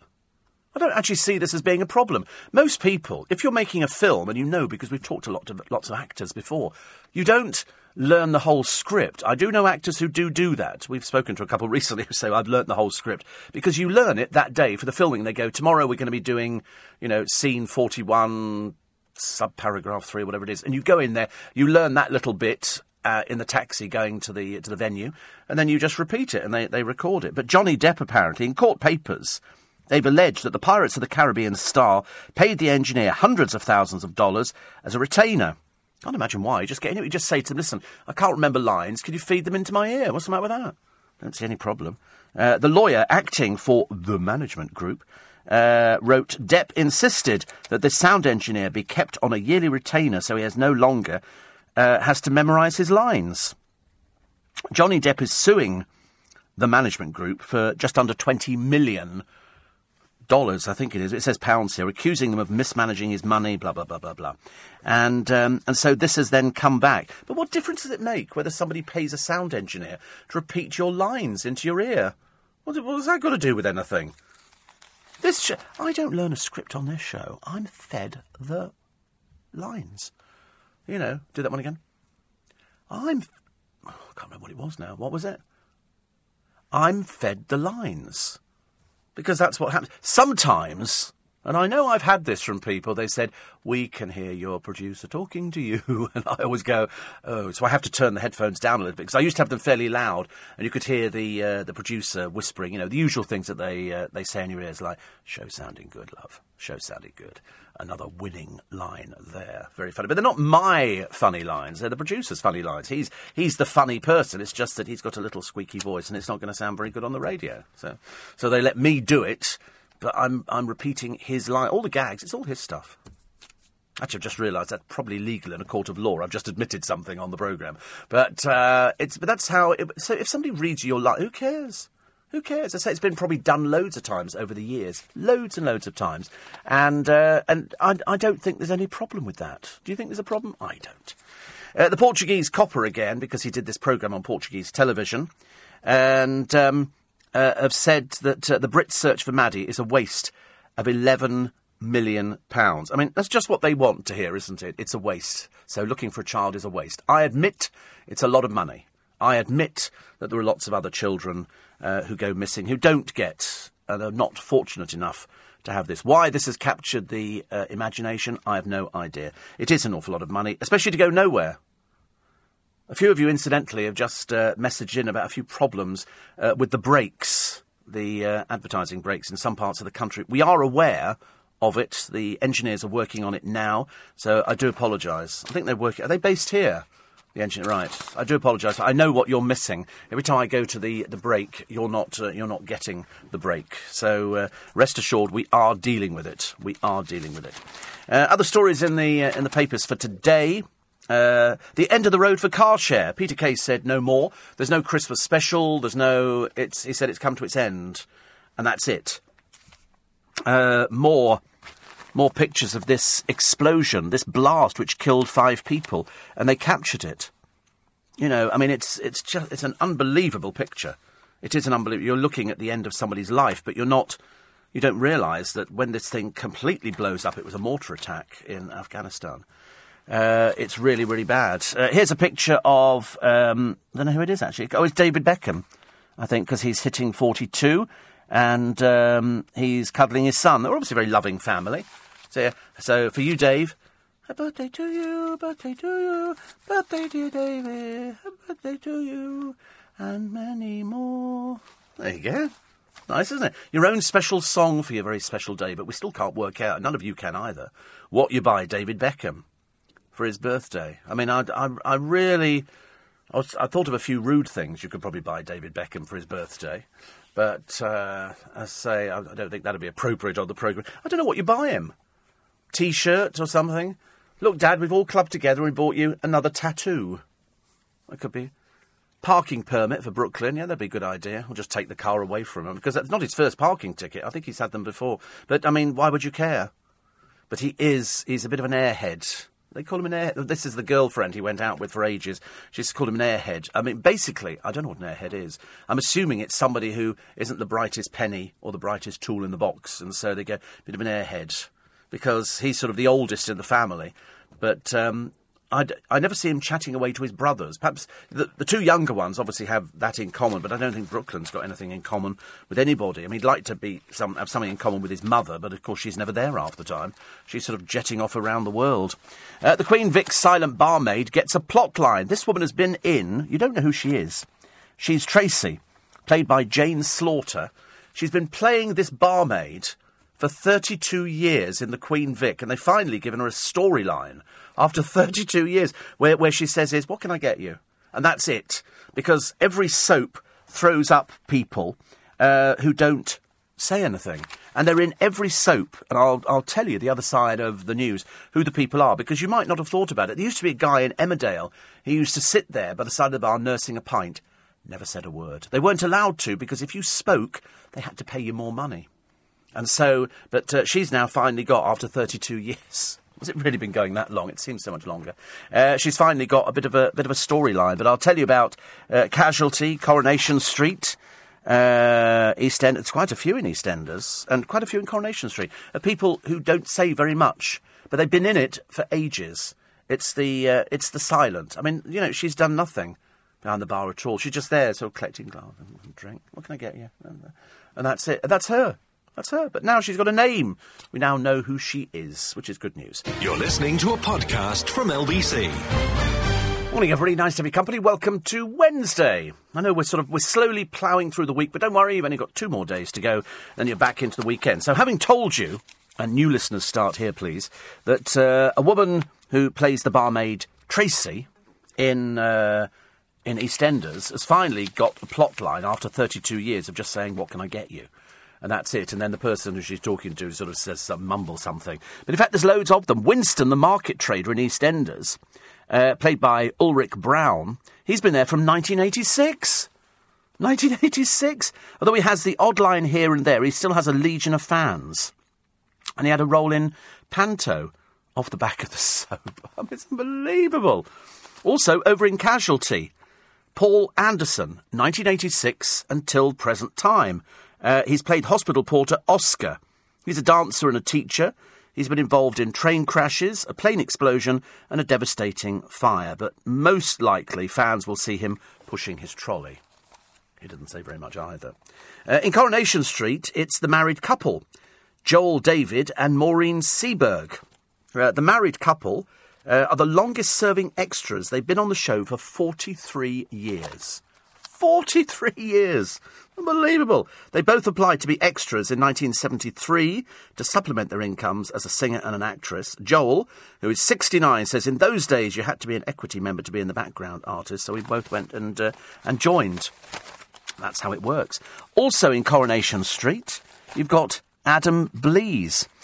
He joined in 2007. He's been an extra on Coronation Street for almost 10 years, working as a knicker stitcher, Dirk, in the underwear factory. Again, hardly says a word. Marie, the cafe worker in EastEnders. She's been there from 2003, and she found her voice and replied, can't somebody else do it? Somebody said, can you cover a shift? And apparently her fans went into a frenzy. She speaks. The milkman in EastEnders is Michael Leader. He did up until 2016, from 1985. He was in the very first episode. He often appeared in scenes with Barbara Windsor and Jessie Wallace, but it was 16 years after his first appearance when he got his first line. How lovely. But he passed away last year. That's the only reason he's not in the show. And bosses dedicated an episode to him in memory of Michael Leader. Isn't that nice? And Chris Canavan, Dusty in Coronation Street. He's another one. He doesn't say anything in the show. There's loads of them. There you go. You see, there's hope for everybody. You want to be on the telly? Get yourself in as an extra. I'll tell you who was an extra in there. Jonathan Ross's mother. She was an extra for a long, long time. You'd see her. I think she was a market trader. And you couldn't miss her. She was quite a large person. And I don't mean that in any detrimental way. It's just that you couldn't miss her because she was large. Otherwise, I'm trying to describe somebody that you've never heard of before. The Sun this morning, I've got Barbara Windsor. The exclusive interview with the secret of why she never had any kids. I don't think she got any sex education.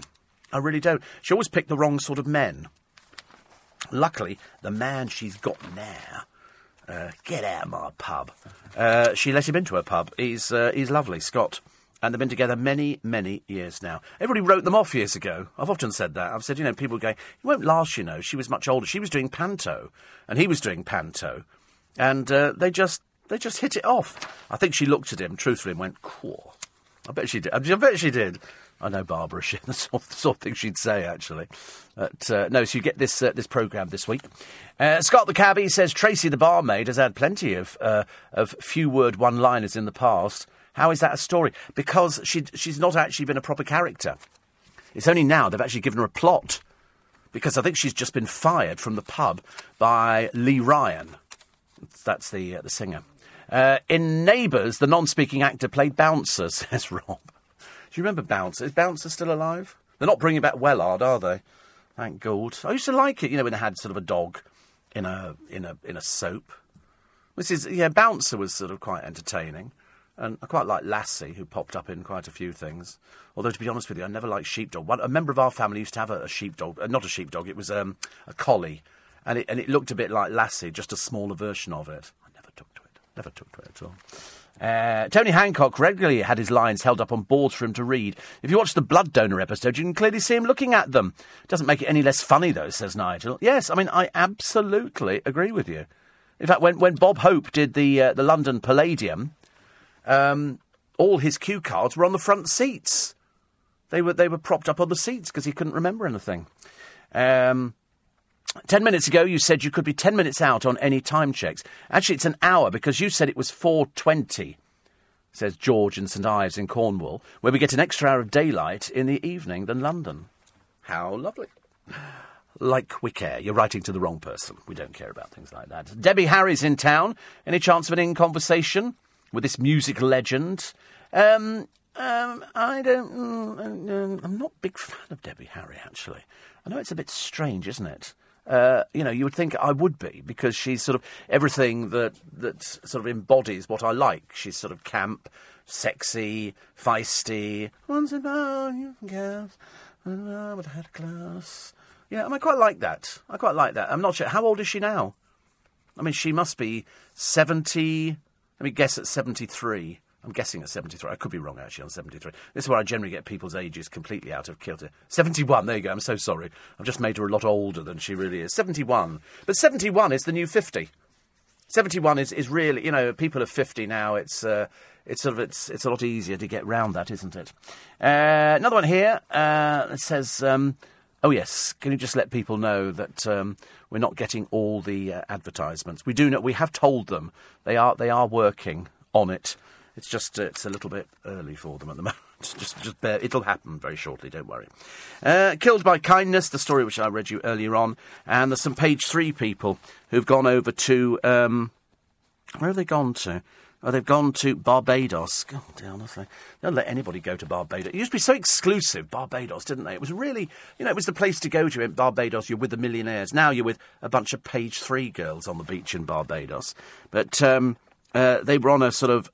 they've all got their... They're on what do they call it? A hen do for somebody getting married. And Sam Cooke's hen bash was always going to be ultra glam. Not really. They all look a bit ropey.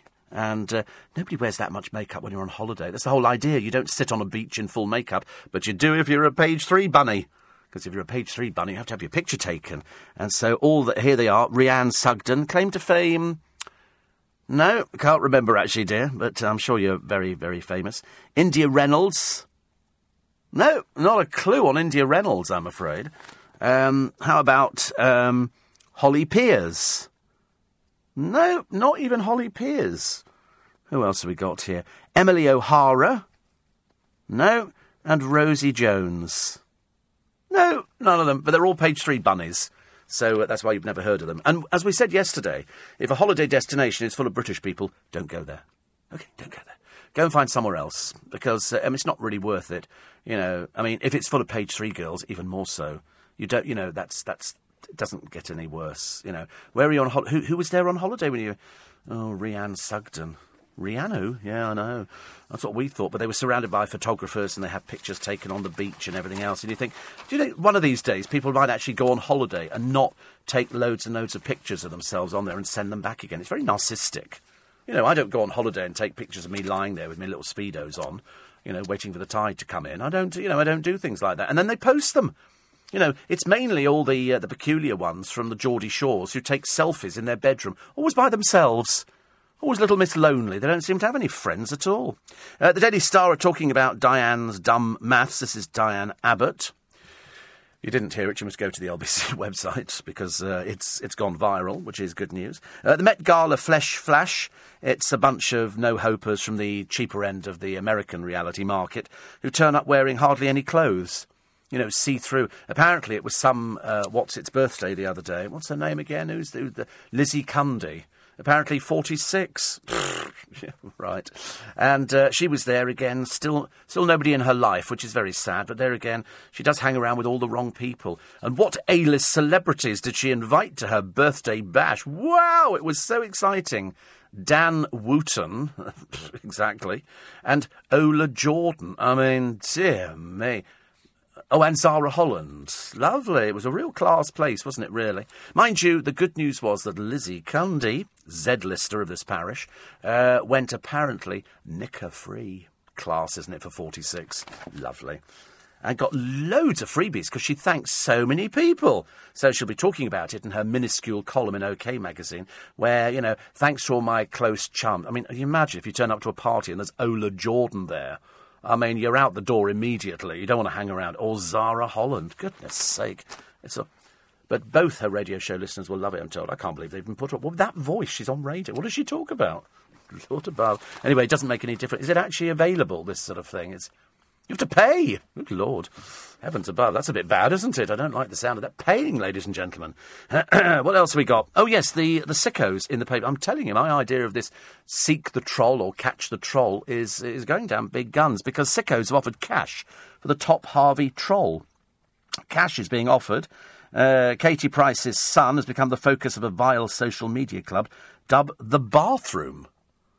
I mean, you know, members of the Facebook banter group, which has 200,000 members, have offered money to people with the most rude videos and best photoshops of Harvey, who is blind and autistic. Another member said, "Can anybody please photoshop me with Harvey? I'll pay £10. Are these people really sick? Really? I mean, to be honest with you, if you actually draw attention to them, it probably gives them more grist for the mill, doesn't it? So the idea is not to actually mention them because they're either too stupid or they're just not well. Just not well at all.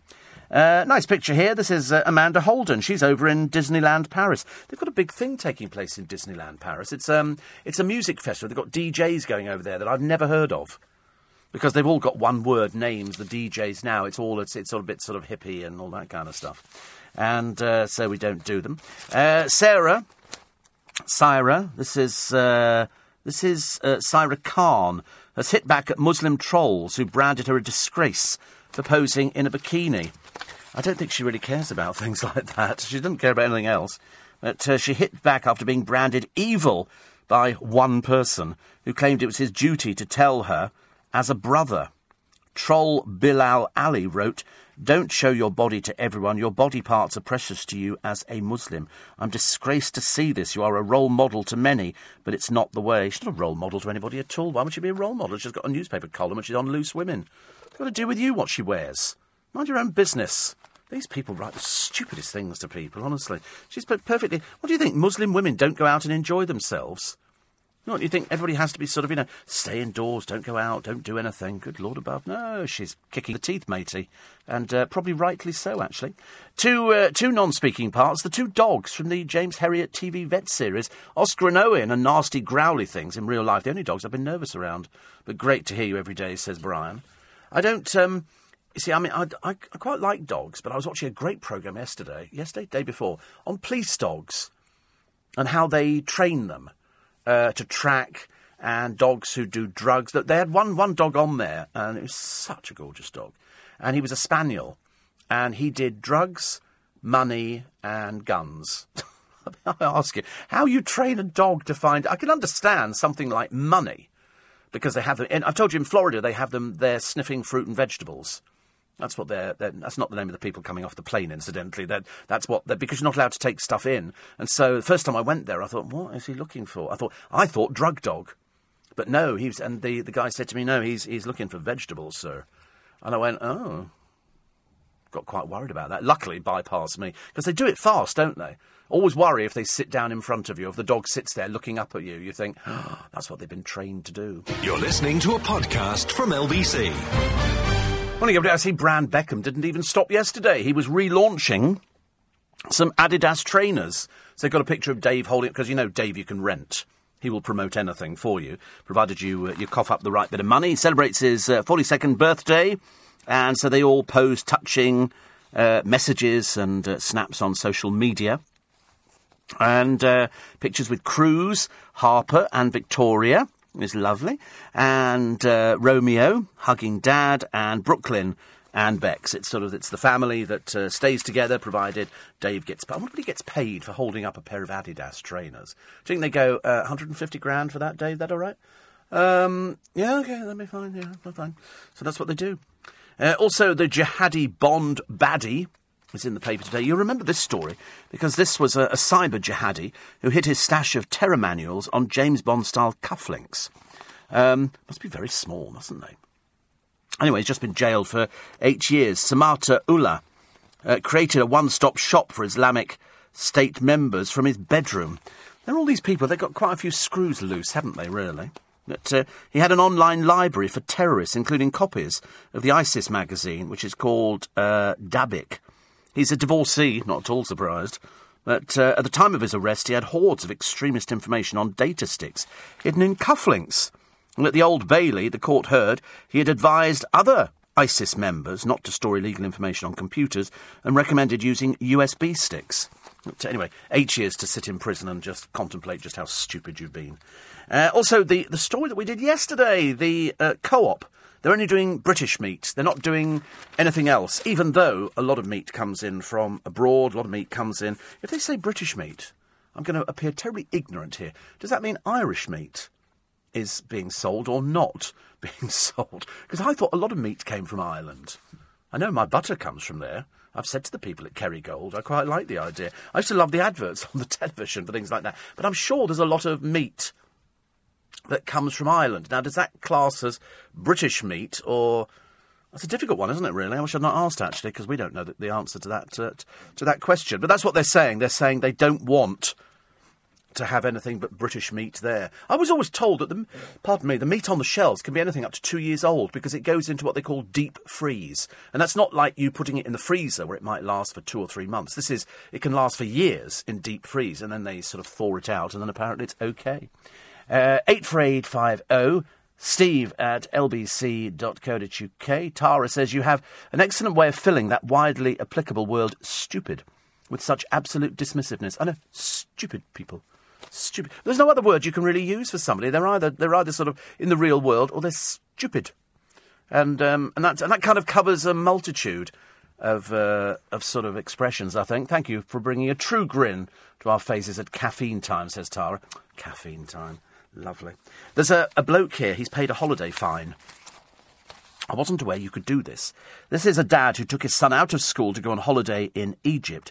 He paid his £60 fine with 1 and 2p pieces. It's a bit stupid. It's a little bit silly. I thought they don't have to accept that. It's like if you get on a bus and they go... there's not many buses you can get on where you pay. In fact, hardly any, I think, nowadays. Outside of London you can, yeah. And if you sort of say, well, it's £2, I'm going to pay you in pennies, they go, no. I can only accept up to, I think, 5 pence. Because otherwise you sit there counting it out. So this ridiculous father, whose name is Paddy Forbes, tipped his bucket of coppers on a desk in front of a council worker and scarpered. What do you think he does for a living, eh? What do you think he does for a living? He's a transport firm owner. He says, as far as I'm concerned, that's it paid. They asked for 60 quid and they got 60 quid. He comes from Swansea. There's a lot of stupid people seem to appear in the papers on a daily basis. I don't think, and he's scarpered. I think they're going to say, you can come and collect it, dear, and we'll have it in pound notes, please, or in fivers or 10 or 20s. But he believes that fining parents for taking children on holiday in term time is a ridiculous rule designed to punish working-class families. You own a firm. When you're working, what's this garbage, working-class families? You're not working class. You're middle class. The money you're earning. He says, I can't afford to take everybody away during half-term. You can afford 60 quid, though, can't you? And you own a transport firm. Well, goodness sake. Anyway, where am I going to learn more about the world? Sitting in a classroom in Swansea or at an Egyptian temple in the Valley of the Kings? Yeah, I bet you never went there, though. According to the Royal Mint, penny and 2p coins are only legal tender for amounts up to 20 pence. Swansea City Council didn't say anything about it. But it's only up to 20 pence, dear, so it looks likely you have to get your little swivel lips back down there, take it all out and give them some proper money. Because you've made yourself look really daft. All this rubbish about, we can't afford to do it, we can't afford to do that. You know, apparently last month, the Supreme Court upheld the ban on parents taking kids out of school. So that's probably the end of the matter. They upheld the ban on parents. So you can take them out of school. You can't. No, you can't. That's what I thought. Because there was somebody who challenged it, didn't they? And they lost that. So the Supreme Court... So, if I was running Swansea Town Council, sir, I'd be doubling your fine for insulting because it's not legal tender above 20 pence. It's good, isn't it? I love it when a plan comes together. And there's a Laura wannabes. Fans are queuing to be Scylla. Thousands of them. They don't look like Scylla. They don't look anything like Scylla at all. They were greeted by Robert, who's her son, in the home city of Liverpool, as they queued for the role in Scylla the Musical. Because I hope they do. I've got a couple of really good, famous Cilla Black tracks that I would love to hear included. I think God, what was the first of all the broken? I think that. Can you give me a list of Cilla Black tracks, and I'll tell you the two favourites that not everybody listens to all the time because it doesn't fit into the most popular ones. But as far as I'm concerned, if they're doing right, so I like "Love of the Loved," not one of my favourites. It's okay. "Anyone Who Had a Heart" was good. "You're My World." These were all big hits for her. "It's for You." It's for you. "I'd Been Wrong Before" is a great song, and also "Love's Just a Broken Heart." Love's Just a Broken Heart, I think, would be my... And you've probably never even heard it before. It's got the best orchestrations that I've ever heard on a record. It's really good. Really, really good. So, I think that's from Cilla Sings a Rainbow. But there's the best of, there's, the best of Cilla Black, "I Only Live to Love You." They're literally hit after hit after hit. This is the girl who was the cloakroom girl at the Cavern. And that's it. So she knew the Beatles. She knew the Beatles very well. Listen to this. I'm only playing a little bit of this. You see, now I don't know whether or not this was recorded with a big orchestra or whether or not it was done just with a little kind of thing. And I think this is one of her biggest hits that I didn't know that it was a huge hit for Cilla Black, because she had this television show at the time, and she would go on, and again, you've got this orchestration, and it goes now. They told me when I found you that it wouldn't last. They said you... I could sit and listen to that all day. In fact, I sometimes sing along to it if I'm having a really, really emotional day. But I'm in show business, so it doesn't matter. So Cilla Black, and the show's going to be called Cilla the Musical. They've got to put all the hits in. The funny thing was, not everybody thought she was a great singer. But I thought she was good. She wasn't a fantastic singer, but I thought she was good. "Surround Yourself with Sorrow," and "It's Only Conversations Here." All these other songs. Anyway, enough of that already. Heavens above. Didn't tune in the radio to hear some sort of off-tune singer. Mind you, I could do Britain's Got Talent. Listen, I could be better than some of these people. And I did see somebody on there the other day. Is his name... Oh, I can't remember what his name is now. But he's known to a friend of mine. And I think his name... I'm going to find his name because I checked him out on YouTube. He's recording in America, I believe, at the moment. And he's very, very good. He's very, very good. I was checking out as well Calabro. Calabro are going to be touring with Cliff Richard, which is excellent. And this is a guy called Callum Scott. I don't know if you remember him, but he had a most unusual voice. Could be a huge, huge star. And he's on YouTube.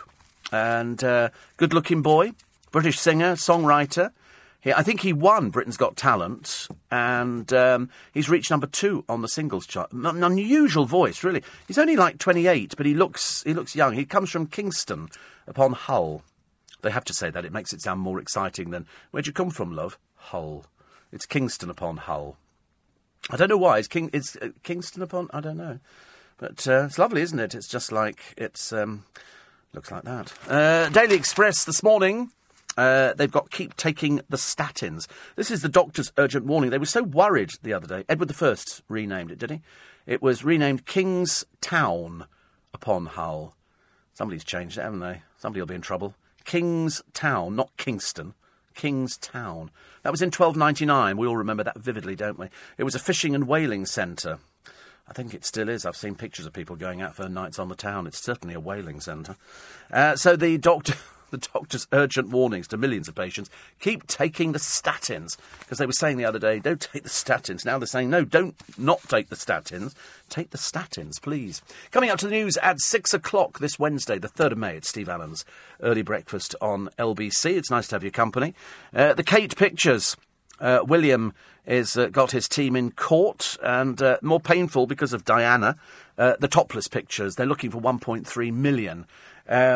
And I couldn't even predict the outcome of this. I really couldn't. Because if they're going to say that paparazzi pictures are banned and you can't publish them, then it's going to just literally close down lots and lots of magazines. Because they rely on pictures. I mean, there are some Italian magazines, that's all they do, is print paparazzi pictures. The pill that could get you fit without leading the sofa. The high street stores, the female mannequins in the window, they're too thin. Cereal is tastier in a square bowl, and 1 in 9 men feel lonely every day. You're listening to a podcast from LBC. Morning, everybody. Nice to have your company. Welcome along to LBC. It's Wednesday, the 3rd of May. It's Steve Allen with you until 7. So this morning, bromances are good for men. The surfer surviving 32 hours in the... like the miracle of all miracles. 32 hours in the sea. He swept 13 miles offshore. They said if he'd not been wearing his wetsuit, they'd be pulling a body out of the sea. The fact they got him back in one piece is a miracle in itself. The female mannequins, too thin, but I'm complaining that the male mannequins are too thin in the shop windows. I don't know what size waists these people have got, but they're tiny. They're tiny. So when somebody of my size goes in there, I mean, they look at me like, nothing for you, fat boy, fat. Nothing at all. It's very embarrassing. I've got to go and get this thing for this do I'm going to. And I've decided I'm definitely wearing a shirt, but I know what the shirt is. I just can't find it. So I'll need to go out, I think, over this weekend and try and find the blooming thing. It's such a pain, it really is, honestly. You spend your life, don't you, buying things. I was talking to my brother's girlfriend the other day because her daughter's getting married and her mum's giving her away, which I think is lovely. But she's going to go out and buy a complete new outfit because it's an excuse, isn't it, to go and buy things. And you go, I'm going to go and buy a new hat and do this kind of stuff and everything else. I'm looking forward to it. It's not till next year. We're just talking about it now, as you can well imagine. I like the story in the papers of the boy of 10 raising the alarm when robbers attacked his mum, and then in a police lineup, he identified them. I mean, what a good kid. What a good kid.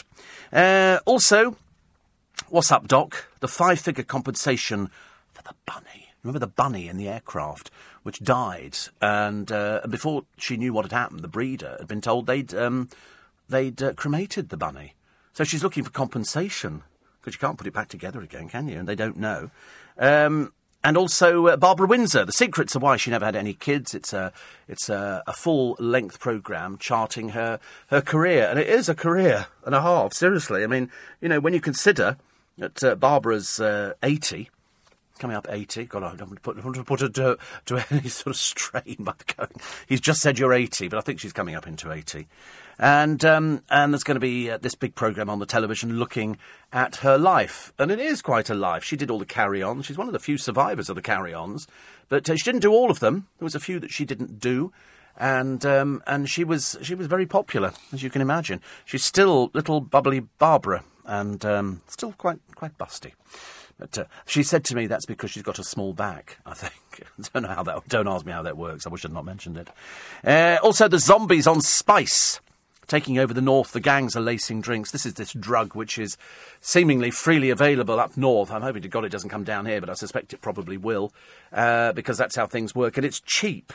And wherever a drug is cheap, it gets people hooked on it. But these people go into this state of, well, just collapsing. They're just sprawled out all over the pavements. And you see that more and more. In London, we see people who are sprawled out all over the pavements, sleeping during the daytime. So there are obviously people who've got some issues, either with the fact they can't get a job or they've got drunk problems or drink or drugs or something like that, because they seem to spend all day just lying in sleeping bags. They're all over the place around London. They're probably the same where you are. It's a bigger problem now than I think it's ever been. Meghan Markle's going to win over the royal family. Apparently she's going to cook them roast chicken. Believe it when you see it. Because I don't think it's ever going to happen. Do you? I don't think that. Do you think, seriously, she'll be saying, and the Queen is actually popping over to sample some roast chicken? I mean, the Queen, who hardly eats anything, I don't think she'd be interested in somebody cooking roast chicken. She's got chefs who do stuff like that. If she wants roast chicken, her chefs will cook whatever she wants. And I shouldn't imagine she's particularly I think she likes nice quality food, but I don't think she's a huge eater. I don't think any of them are. If you look at, Prince Philip, he's not exactly sort of, huge, is he? Whereas I think Prince Andrew's let himself go. Charles is still thin. Edward's still reasonably thin. I don't think Princess Anne's figure's changed. It's just Andrew, isn't it? He's sort of ballooned out a little bit. Johnny Depp, he's in court in America. He's arguing, excuse me, with his ex-management. And it's a case of, he says they've done this, they're saying this. They've now thrown back, as if it's got anything to do with it, that he wears an earpiece in his film so that somebody reads his lines to him. I don't quite see a problem with that at all. I really don't see a problem with somebody having their lines read. He said it saves him having to learn them. Why not? As long as he makes good films. Who cares? That's the whole idea, isn't it, really? That you think to yourself, as long as he's a good actor and he convinces you that he's that person, who cares how he's getting his lines? They could be written on the back of his hand, as far as I'm concerned. The pill, which can get you fit without leaving the sofa, is sort of like a drug which burns fat. They say it could be used in elderly, obese or otherwise mobility-limited people who are unable to exercise. I don't like exercise. I wish I did. I've spoken to people before, who've been very good at exercise. They go, you could do this. And the amount of personal trainers who've contacted me over the years and said, listen, Steve, I can get you fit. You think, oh no, I don't want to show myself up. I'll get the stents done first, then I'll think about it, because I might actually be a little bit better after that. Well, I hope so, anyway. The cruel promises of the IVF clinics. One woman said, I spent £3,000, but the advice was misleading. And, doctors caught on camera making wildly optimistic claims for egg freezing. And they're just taking money off people. It's just not good, is it? Not good at all. Will's the pain of topless Kate photos worse because of what happened to Diana. I suppose that would be. What he said here, and I'll read you his statement, which was read out. He says, in September 2012, my wife and I thought we could go to France for a few days in a secluded villa owned by a member of my family and thus enjoy our privacy. We know France and the French, and we know that they are, in principle, respectful of private life, including that of their guests. The clandestine way in which these photographs were taken was particularly shocking to us as it breached our privacy. He says that the images were all the more painful, given the harassment linked to the death of his mother. In France. In France. So that's why they don't like it. And so they're looking for £1.3 million. Now, whether they get that in court, because they might say, listen, you didn't know the picture was being taken, so there couldn't be any harm. The harm would come because they were printed in a magazine, I suppose. You don't expect to see something like that. If I was photographed on a beach and somebody went, look at that, I'd be going, oh, so humiliating, so humiliating. It's an invasion of their privacy, but the invasion was through a camera lens. And I don't know how far away she was. You think to yourself, if you're going to sunbathe topless and you are a member of the royal family, my advice would be, don't. Because there would be staff in this place. It's a castle, I believe, like a castle. And there was staff there. So obviously she didn't have a problem with sort of stripping off half a mile away. That's where the photographer was. Half a mile!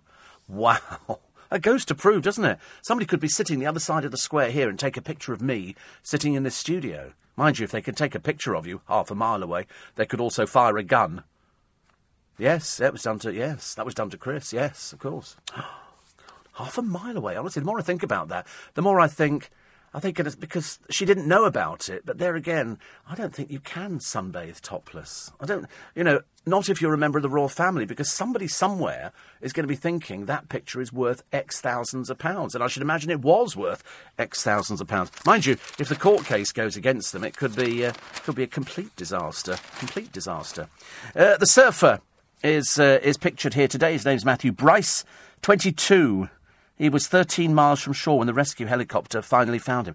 How you find people, I've got no idea. I mean, I've been out, I told you, onto the oceans, and you couldn't see anything. Could be somebody bobbing around, you'd never see them. All you see, it's almost like a reflective mirror. It's terrible. It's absolutely awful. Bromances are good for men. The rise of the bromance mean men are now more comfortable sharing their feelings with each other than the women in their lives. As long as it just stops at the bromance. You know, any further than that, I think it's called an affair. OK, and whether it's with a man or a woman, it's still called an affair. But it means that close male friendships no longer risk being misinterpreted as gay. Yeah, I mean, I think you can tell, can't you? Don't you know if you're... I mean, you'd kind of work it out for yourselves, I should imagine. But they interviewed loads of people in Winchester, and they discovered that bromances were more emotionally intimate and tactile than other friendships. Because at one time, men couldn't do affection. You know, the only place you saw affection was on the football pitch, and that looks slightly suspect at times. You know, people would come over and sort of hug you, and Wayne Rooney said, "Don't touch the hair, don't touch the hair!" And everybody's going, "Oh, well done, you know, it's fantastic on that." And they go, "Don't touch me, there's people watching, OK? Wait till we get in the bath." And so so all of a sudden, because they've been doing it in rugby for ages. Most sports people do it, don't they? They do this sort of affectionate touching. But it's seen now. I mean, nowadays you do it in a company. You're into HR, faster than your little legs could go if they were on roller skates. You know, people saying, you know, I was touched inappropriately. So I don't know what touching inappropriately is. Is it all right to put your hands on somebody's shoulder? You're going, so, you know, is that... I don't know. See, I have a feeling, actually, that's probably not to be advised, unless you know the person. Sarah Vine is talking about L'Odd Couple, the Macron's love story. Very weird. This is the bloke who's out with his teacher who's been married. It's all very odd, honestly. Also, the other one here. Hundreds of patients in HIV scare as doctor tests positive. Mortgage debt of the over 65s. The mortgage debt of the over 65s has now hit 40 billion. What are people doing with it? And Jeremy Clarkson praised sarcastically who? I shall tell you in a moment. You're listening to a podcast from LBC. Morning, everybody. 6:20. I mean, cold this morning, isn't it? Yesterday, did we have rain? No. I don't think we had rain. In fact, yesterday my next door neighbour's gone mad for plants. She's out there every day and planting. Me, I've been bone idle. In fact, we're not getting the hanging baskets for about 2 more weeks because I still think we've got a little bit of cold weather to come, so I'm going to sort of leave it till the right point. Anyway, Jeremy Clarkson praised sarcastically the BBC personable one-show presenter Matt Baker. Matt Baker is the 39-year-old bloke who is not very good on the one show, but he's better when you stick him outside in a field with some sheep and things like that. In his Sunday Times column, he writes, "Matt's the sort of man you'd want your daughter to marry." He jeered. "Matt has never looked at pornography on the internet or put a stickleback down a waste disposal unit. Matt has great teeth and a range of jumpers that are lovely. I bet he writes long and brilliant thank you letters." What is behind this, we ask ourselves? Baker apparently once apologised on behalf of the BBC after Clarkson, appearing on the One Show, commented on striking rail workers saying, "I take them outside and execute them in front of their families." So Matt Baker, quite clear, somebody obviously shouting in his earpiece like mad, "Apologise, apologise," because you can't get the person to apologise because he's just said it. So if you notice, any time anybody swears on a TV programme, the presenter who is fronting the programme will have to apologise and goes, "I'm sorry about that," like Philip Schofield had to do it for Katie Price when she used the N-word, and they've had it on Loose Women a few times. And so they have to say, "I'm really sorry about that. Please don't swear again." In fact, Davina McCall used to say it all the time on Big Brother. She'd go, "Hi, Big Brother, this is Davina. Please don't swear, you're on live television." And nobody did swear. Unfortunately, it didn't quite work in Jeremy Clarkson's case. Somebody writes here, the Ephraim Hardcastle column, and says, "Shouldn't Jeremy be grateful he didn't have to do the grovelling apology himself?"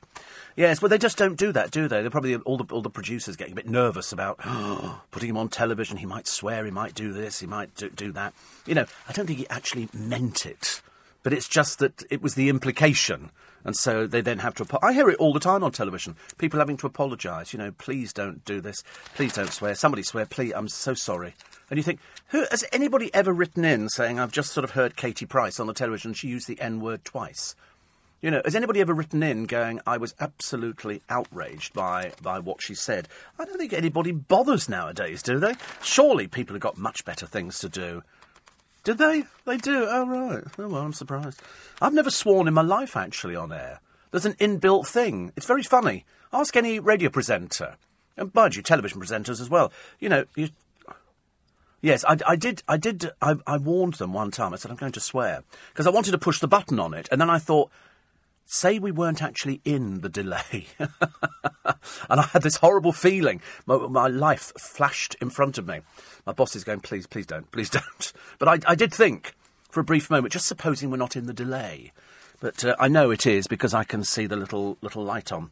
The Shameless Sisters, who are fashion's new darlings. This is the people like Kylie Jenner, Kendall Jenner, Gigi Hadid.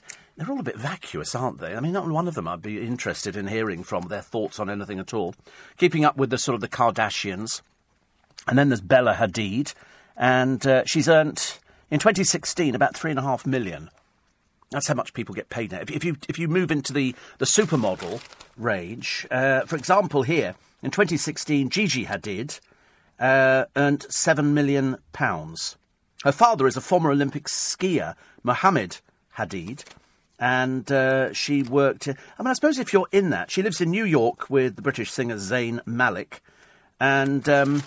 and all these people, they go out there, all they have to do is just put clothes on. They are effectively expensive clothes horses, or very expensive hangers. And they go out there, they put the things on, and they have a funny way of walking. There is a funny model way. Just type in, probably on Google or on YouTube, people's walking down the catwalk. They don't do it they don't walk like normal people. It's a bit odd. I can't really describe it, actually. Apparently, Kylie and Kendall Jenner are Kim and Khloe Kardashian's sisters. God, there's a whole family of them. Famous for being famous, isn't it? That's it. But then sort of people get them to sort of go out there and put sort of clothes on or not clothes on, and they seem... it's just trash dressing. If you look at Kylie Jenner, I don't know what she's wearing here. It's very nice if you're drag, but, for a normal sort of outfit, it's not really the greatest kind of thing. And they're saying at the Met Ball, all these people, they all try and, I should imagine it's a never-ending lineup of just people taking photographs of you. That's all it is, So this way, come on, Gigi, thank you, Bella, can we have... And that's all they do, and they just pose, then they eventually get inside and presumably have a reasonable, normal evening. But I shouldn't imagine they do. I think they just... People take pictures of them everywhere. That's what it is. Apparently, teenagers lie and fight more when they spend longer on smartphones. When they say smartphones, do they mean like my phone? Is my phone a smartphone? Oh, right. Right. I just had to check because I wasn't too sure what the qualifications were to have a phone as a smartphone. The ones that it's like computers. Yeah, right. I'm going to sneeze again. Sorry. Oh. Good Lord above. Honestly, that was like double sneeze and then one. That was God, dear, we should have pushed the button on that one. There's the picture, actually, of this lovely family. I warmed to them because I saw the pictures yesterday. And this is the family. They're desperate to have a girl in their family. And she just had another baby. She's got 9 sons, and another's on the way. It's another boy. She can't stop having boys. Because people do that, don't they? They have the first child, and they go, oh, it's a boy, let's have the second one. Oh, it's another boy. OK, let's try for third. So by the time you get to number 9... You're beginning to despair, and they've all got sort of what I would call strange names, but I think they're Scottish names. I'm pretty certain. So you've got Hunter, who's 4, Bran, who's 6, Brodie, who's 7, Lachlan, who's 9, Corey, 11, Harrison, 13, and Campbell, 15. So there's like 2 years between all of them, isn't there? And that's, they look really lovely, actually. A couple of them look a bit pale. But the latest one is going to be another boy. They're so desperate to have a girl. People say that you can take things, don't they? You can sort of change your diet, and that means that you're going to have a girl, or you're not going to have a girl, or you're going to have another boy. Mummy's little hero. He is Mummy's little hero. He really is. And her son is called Didier. who won a Police Bravery Award. He helped bring to justice 2 violent robbers who attacked his mum on her doorstep. Eugene and his half-brother Devlin, Eugene Williams and his half-brother Devlin, grabbed jewellery worth hundreds of thousands of pounds from a string of victims. When they ambushed Tanya Levenfitch in the driveway of her £6 million home, her son Didier was not cowed. Scaring the pair off by pressing a panic alarm, he studied their faces and was able to identify them in a lineup. Now that is one heck of a brilliant kid. But, it's good. Well done you. Well done you. And he gets a Police Bravery Award. And so he should do. However, my other good piece of news for you this morning, we'll do the front pages after the news at 5:30, is that Liz Smith, the actress, has left some of her £688,000 estate to an Egyptian hospital for horses and donkeys. Isn't that nice? Because we know of this place here. We know of her because she was Nana in the royal family, and she made a final request for some of her estate to go to the Brook Hospital for Animals in Cairo. Isn't that lovely? So she left the money to her 2 children, Robert, who's 63, seems odd, doesn't it, and Sarah, who's 66, and she requested her children divide part of the estate equally between the hospital, run by equine charity Brook, and an animal birth control fund which she set up. That's nice. Well done you. Well done you. They keep showing adverts on the telly. I get very distressed seeing people who abuse donkeys and things like that. And you think they should be allowed to... They're very aggressive donkeys. Well, I say aggressive, I mean stubborn. If they don't want to do something, they don't do it. But unfortunately, in some of the places they're used abroad, they really mistreat them. And they end up, because they don't mean anything to anybody. We used loads of horses in the wars. And they got blown up. Nobody cared about them. And you think they didn't exactly have a choice. They didn't volunteer to go there. The mannequins in the high street, way too thin. I don't know what sizes they're supposed to be out there. But I would think, actually, they need to big them up a bit. Because, big, and when I say big, I mean normal, is the way forward. You can't have these stick-thin people. I mean, I've worked with some stick-thin people. That's lovely. It's very nice. I don't have a problem with... I just don't want them hanging around me. It makes me look worse, doesn't it? So anybody comes near me who's sort of under 12 stone, no thank you. Thank you very much indeed. Go talk to somebody else. Much easier. Other side of the news, we'll go through the front pages of the papers. We take more of your texts and emails. 84850 steve@lbc.co.uk. Ed Sheeran, they say, now resembles Van Gogh or Van Gogh or whatever because he's got orange hair and a beard. Doesn't look at all like Van Gogh, does it? Well, I didn't think so. I'm glad you agreed with me. You're listening to a podcast from LBC.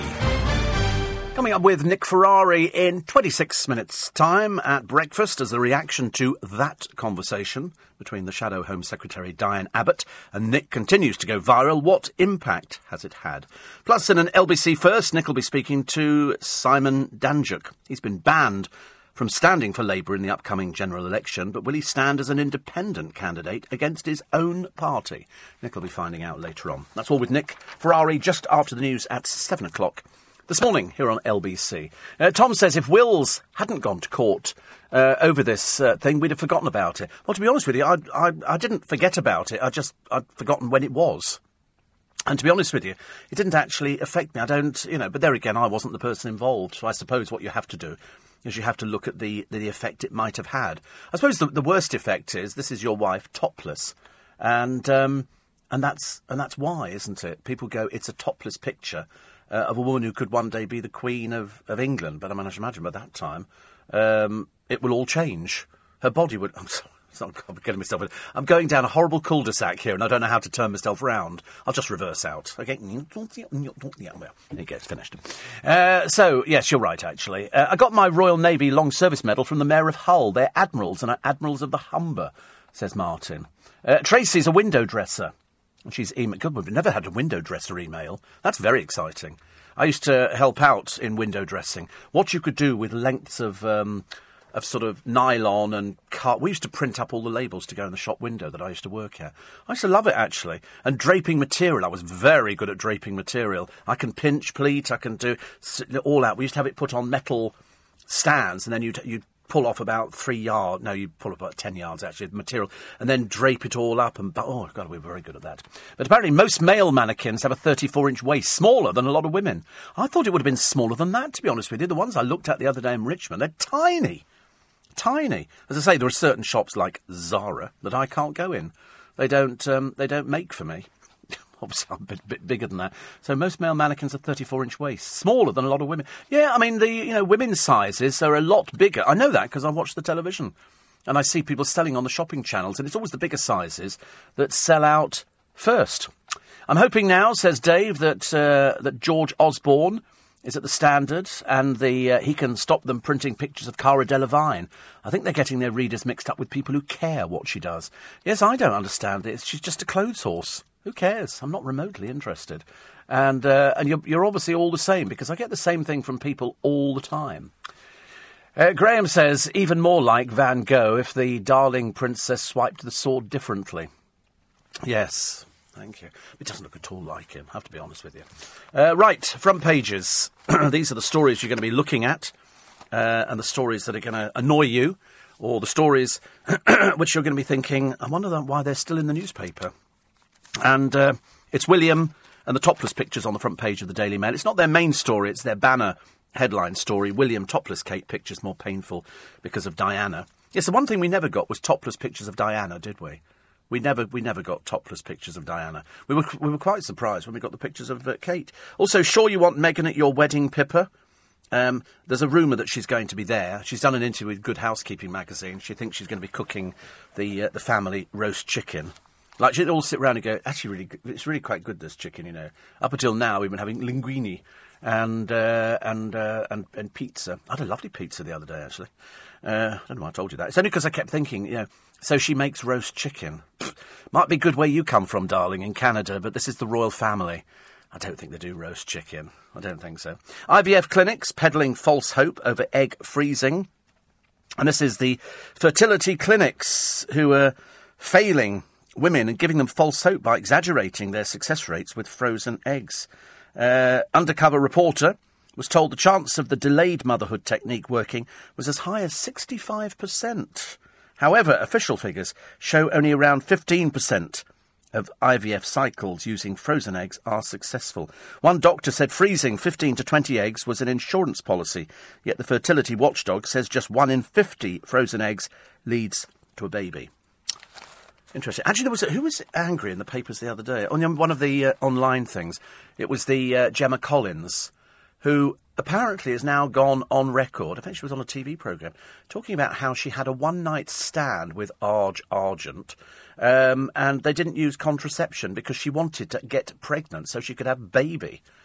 And you think to yourself, it's really wrong, isn't it? It's really wrong. And then he's criticised her for talking about a one-night stand. And she said, I'm not ashamed. It's always tacky, isn't it, when people on naff shows come out with things like that. Daily Express, doctor's urgent warning to millions of patients. Keep taking the statins. I have no intention of stopping taking the statins. Thank you very much indeed. Many reported side effects. This is a cholesterol-busting drug. Safest way to reduce the risk of fatal heart attacks and strokes. I've been taking them for years. Seriously, I've been taking a lot of statins.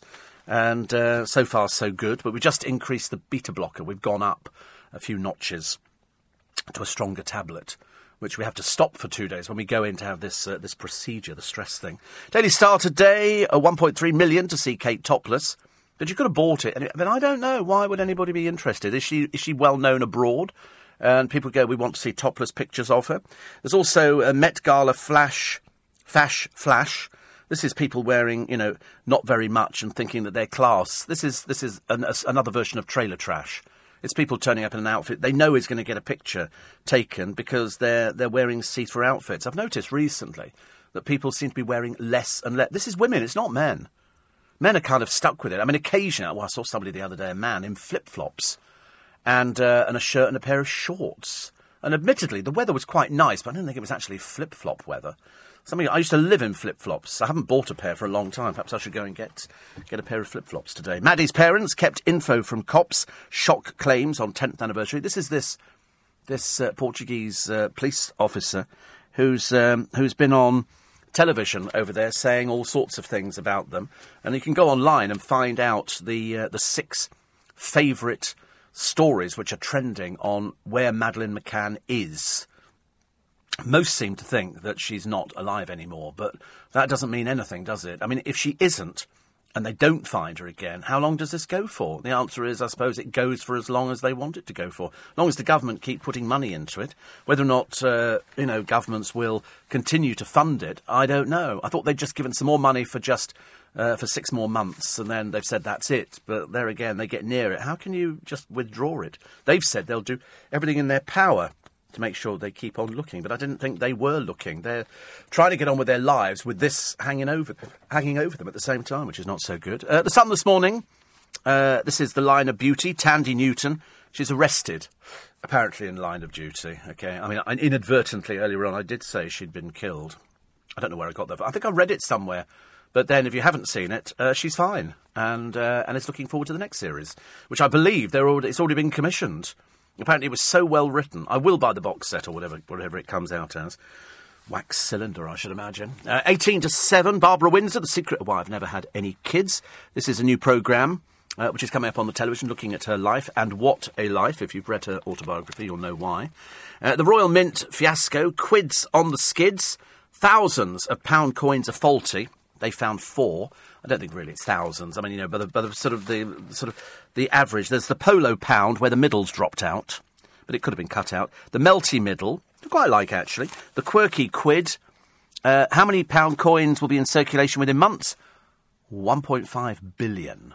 1.5 billion. So they find about 20 where they've got sort of problems with them. We had it with the £2 coin. I don't know why they're getting so much their knickers in a twist. You don't need to worry about things like that. It's not going to change anything, is it, really? Not going to change anything. So I'm just trying to work out. I'm sorry to sort of detract from my normal train of thought. What is this chicken that Meghan does? It's her signature roast chicken. She's just an actress. What do you mean her signature roast chicken? People say, ooh, this is my signature prawn cocktail. And what is it? It's prawns and a Mary Rose sauce. OK, right. So the same as everybody else does. How would Phil Vickery do what is signature chicken, for goodness sake, Phil? I mean, what does that mean? Does that mean she's sort of probably rubbed the skin of the chicken with butter or something like that, or peppered it with sticking the butter under the skin so it becomes a butter chicken? But anyway, the American actress championed her cooking skills, and in a sign she could soon use it to win over the Queen and Prince Charles. As if. You are never going to get the Queen and Prince Charles to pop over. This is the royal family, dear. They don't do it's not like at home where your Auntie Winifred comes over, and brings your uncle, Max or whoever it is. This is the royal family. I mean, the very thought that the Queen actually got sort of... Philip, we're going for dinner tonight. Are we? Yes, we're going to have some chicken. Chicken? Where are we going to have chicken? Not Nando's again, is it? Oh, no, Meghan's cooking it. Meghan? Who's Meghan? The one that Harry's with. Meghan? Where's she from? She's an actress, Philip. I told you, she's an actress. She's apparently a huge celebrity, and she makes chicken. I don't want chicken. I don't want anything that's not liquidised. Well, she makes it's a signature dish. Signature dish? What are you on about, woman? I'm not going for chicken. I'm staying in. Give me a crossword and a bowl of cornflakes, and I'm quite happy. Chicken, indeed. But apparently, it's the perfect roast chicken. She says, I bring it to dinner parties and make it for a lot of friends. Oh, God, she's mad as a broomstick now. What, so would you like to come to a party? No, on second thought, since not invite Meghan. Why, she'll bring another blooming chicken. People think that, don't they? They think, oh, that's nice, isn't it? Somebody's turned up to a party with a chicken in a box or something. No, not for me. Not for me. I think she probably is on a celebrity dinner party programme. But she's based for Suits in... apparently she's been dating Harry since last summer. And stayed with him several times. Don't go there. Don't make me say it. Do you think she's done her signature dish? No, come on. In here. We're not doing signature chicken now. But could I cook signature chicken for you? Do you want to eat it, little Harry? Do you want to eat my little signature chicken? No, nobody wants to eat your chicken. Get in here. Get your clothes off. Wasting time in the kitchen. You're ridiculous. She's only over for 2 days. And so, what are we going to do? Let's make what do you think Harry's signature dish is? Don't go there again, OK. You're listening to a podcast from LBC. Morning, everybody. 12 minutes to 7. Nice to be company. It's LBC, Nick Ferrari and the team with you just after the news at 7 o'clock this morning. Steve, I always wanted a girl, but I ended up with 2 boys. But I never carried on having children until my desire was fulfilled. People should be grateful for what they have and give their love and attention to the children they were blessed with. Yeah, but some families like that, don't they? But then all of a sudden, if they do have a girl... They've got 10 boys and 1 girl. How's she going to feel? Terrible, I should imagine. Very pleased, says Sandy in Leeds, that Liz Smith left a bequest to the Brook Donkeys. Heartbreaking how they're made to work in terrible conditions. I send money every month. And then somebody says, has Jason Manford got a new agent? A bit like Eamon Holmes. He's on everything at the moment. Called me old school, but why on his new show, Big Heads, does he present the show with one hand in his trouser pocket? Very unprofessional, Steve. Yes, I mean, I've never been, but I think he's quite funny as a comedian. It was after he went off the rails a little bit. When he was he discovered the telephone and the things you could do with it, that I sort of kind of went, maybe not so much now. Ed Sheeran looks more like Mick Hucknall. Yeah. Yeah, probably. I don't know why. I mean, I quite like him. He probably looks completely different in the flesh, doesn't he? I should imagine. But I've never seen him in the flesh. He's been in this building loads of times, but I've never been at the right moment. The Daily Mirror today, Kate demands 1.3 million over topless pictures. Duchess in shocking snaps court battle with French magazine. Just imagine a scenario. Say they lose. Who pays for this? Do they have to pay for the court costs and things like that? I don't know. I don't know how I'm not au fait with how the French courts operate this sort of thing. I don't know what the track record is. But I'm sure we will find out. But as has been pointed out by quite a few of them this morning, we'd all forgotten about it. Seriously, we'd all forgotten about it. And it never even crossed my mind that the pictures... That's the trouble with the internet now. You know, people say, there aren't any pictures. Don't worry, we've taken all the magazines away and done whatever. And you go, no, it's all over the internet. You know, as fast as, a picture goes up, somebody takes it down, then somebody else posts it up again. You can find... That's why all these celebrities get busted. You know, everybody from little Argent... That's a peculiar boy. 3 months he was away. Obviously no work in the diary whatsoever. He went out for dinner with somebody from the programme the other day. Very unwise, I thought, but there you go. And as the McCanns mark 10 agonising years without their Maddie, how can the Portuguese police be so vile? This is the Daily Mirror for today. Front page of the Eye, statins, don't believe the scare stories. Thousands of Britons dying from heart attacks and strokes because of misleading warning. Fewer patients are taking life-saving treatment. I take all my tablets. I said to you before, about 80 a week. 80 tablets a week I take. I mean, to be honest with you, it is that old joke about, you run and you rattle because you've taken so many tablets in the morning. It's just ridiculous. But if you need them to stay alive, that's what I'm taking. Thank you very much indeed. Phil Vickery came back and said, I think they mean her way ridiculous. So, you say signature chicken. And Phil said, what's your signature chicken, Steve? KFC. See, there's always bitterness somewhere, isn't there? There's always people who are prepared to sort of dig the knife in. I haven't had KFC for ages, about 3 or 4 months. It's only because I know that it's not particularly good for me. Because the bit that I like is the bit that's bad, which is the coating. The chicken's fine. It's the coating, but that's the only bit we like, isn't it? It's like hot dogs. Do I like hot dogs? Yes. Could I eat 2? Probably not. But big ones... So it's making my mouth water. In Austria, they do them differently. They cut a baguette in half and poke it onto a hot spike. And that sort of hollows out the middle of the baguette.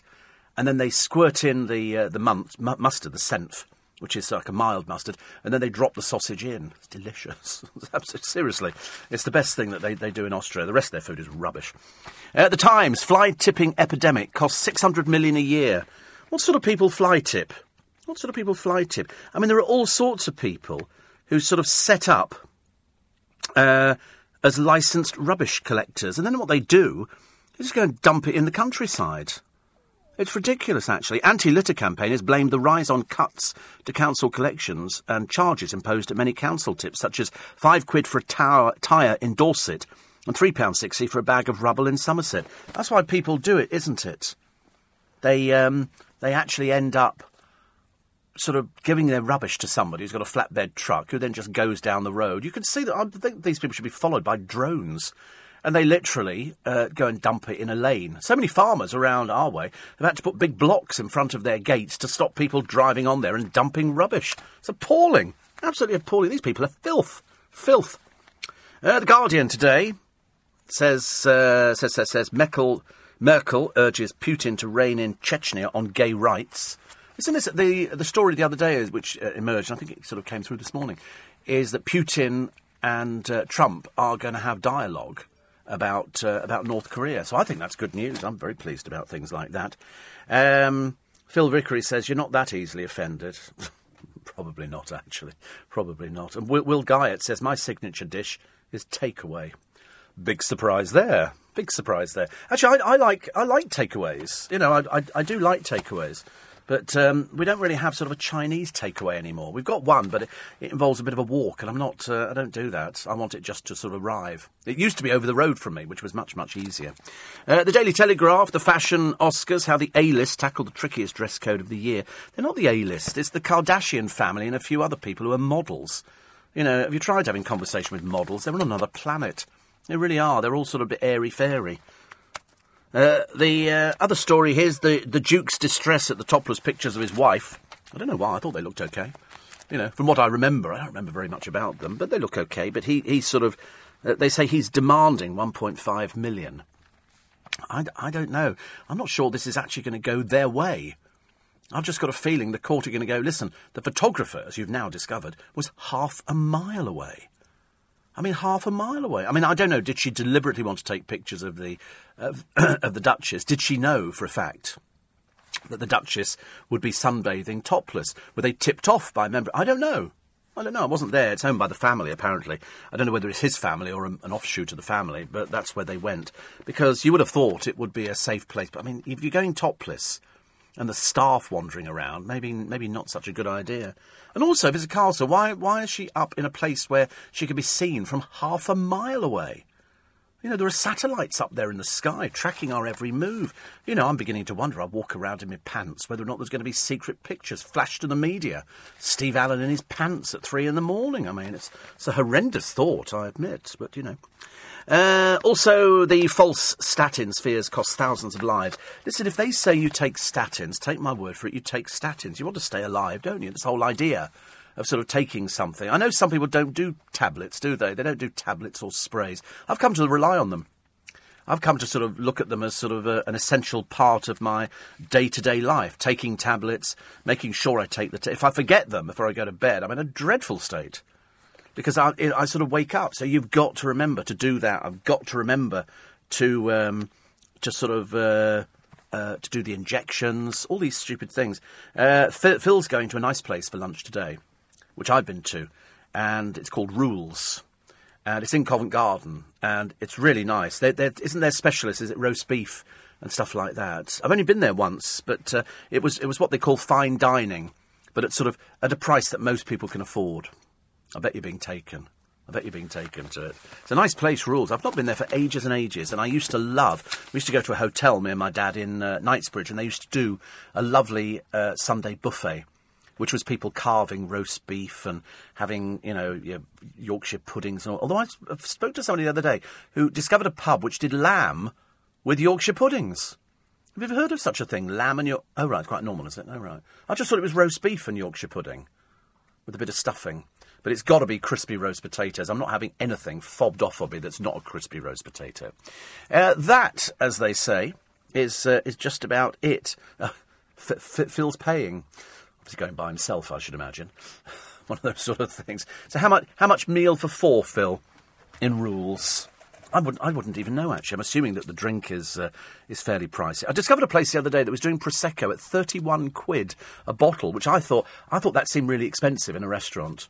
£31. I mean, even in London pubs you can get it for about 20, 22, 25, something like that. I thought 31 was way too expensive. I'd rather take my own, shove it down my trousers and then pour it out every so often.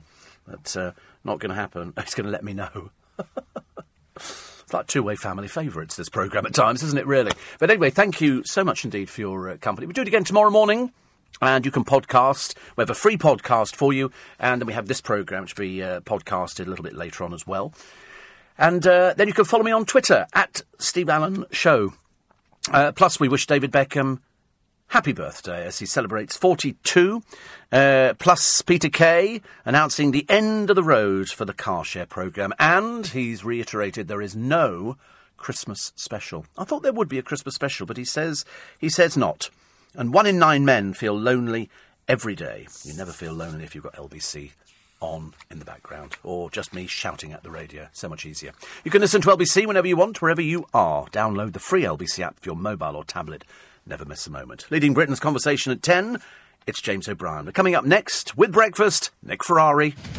If you enjoyed this podcast, listen to Steve Allen live from 4 a.m. Monday to Friday and Saturday and Sunday from 5 a.m.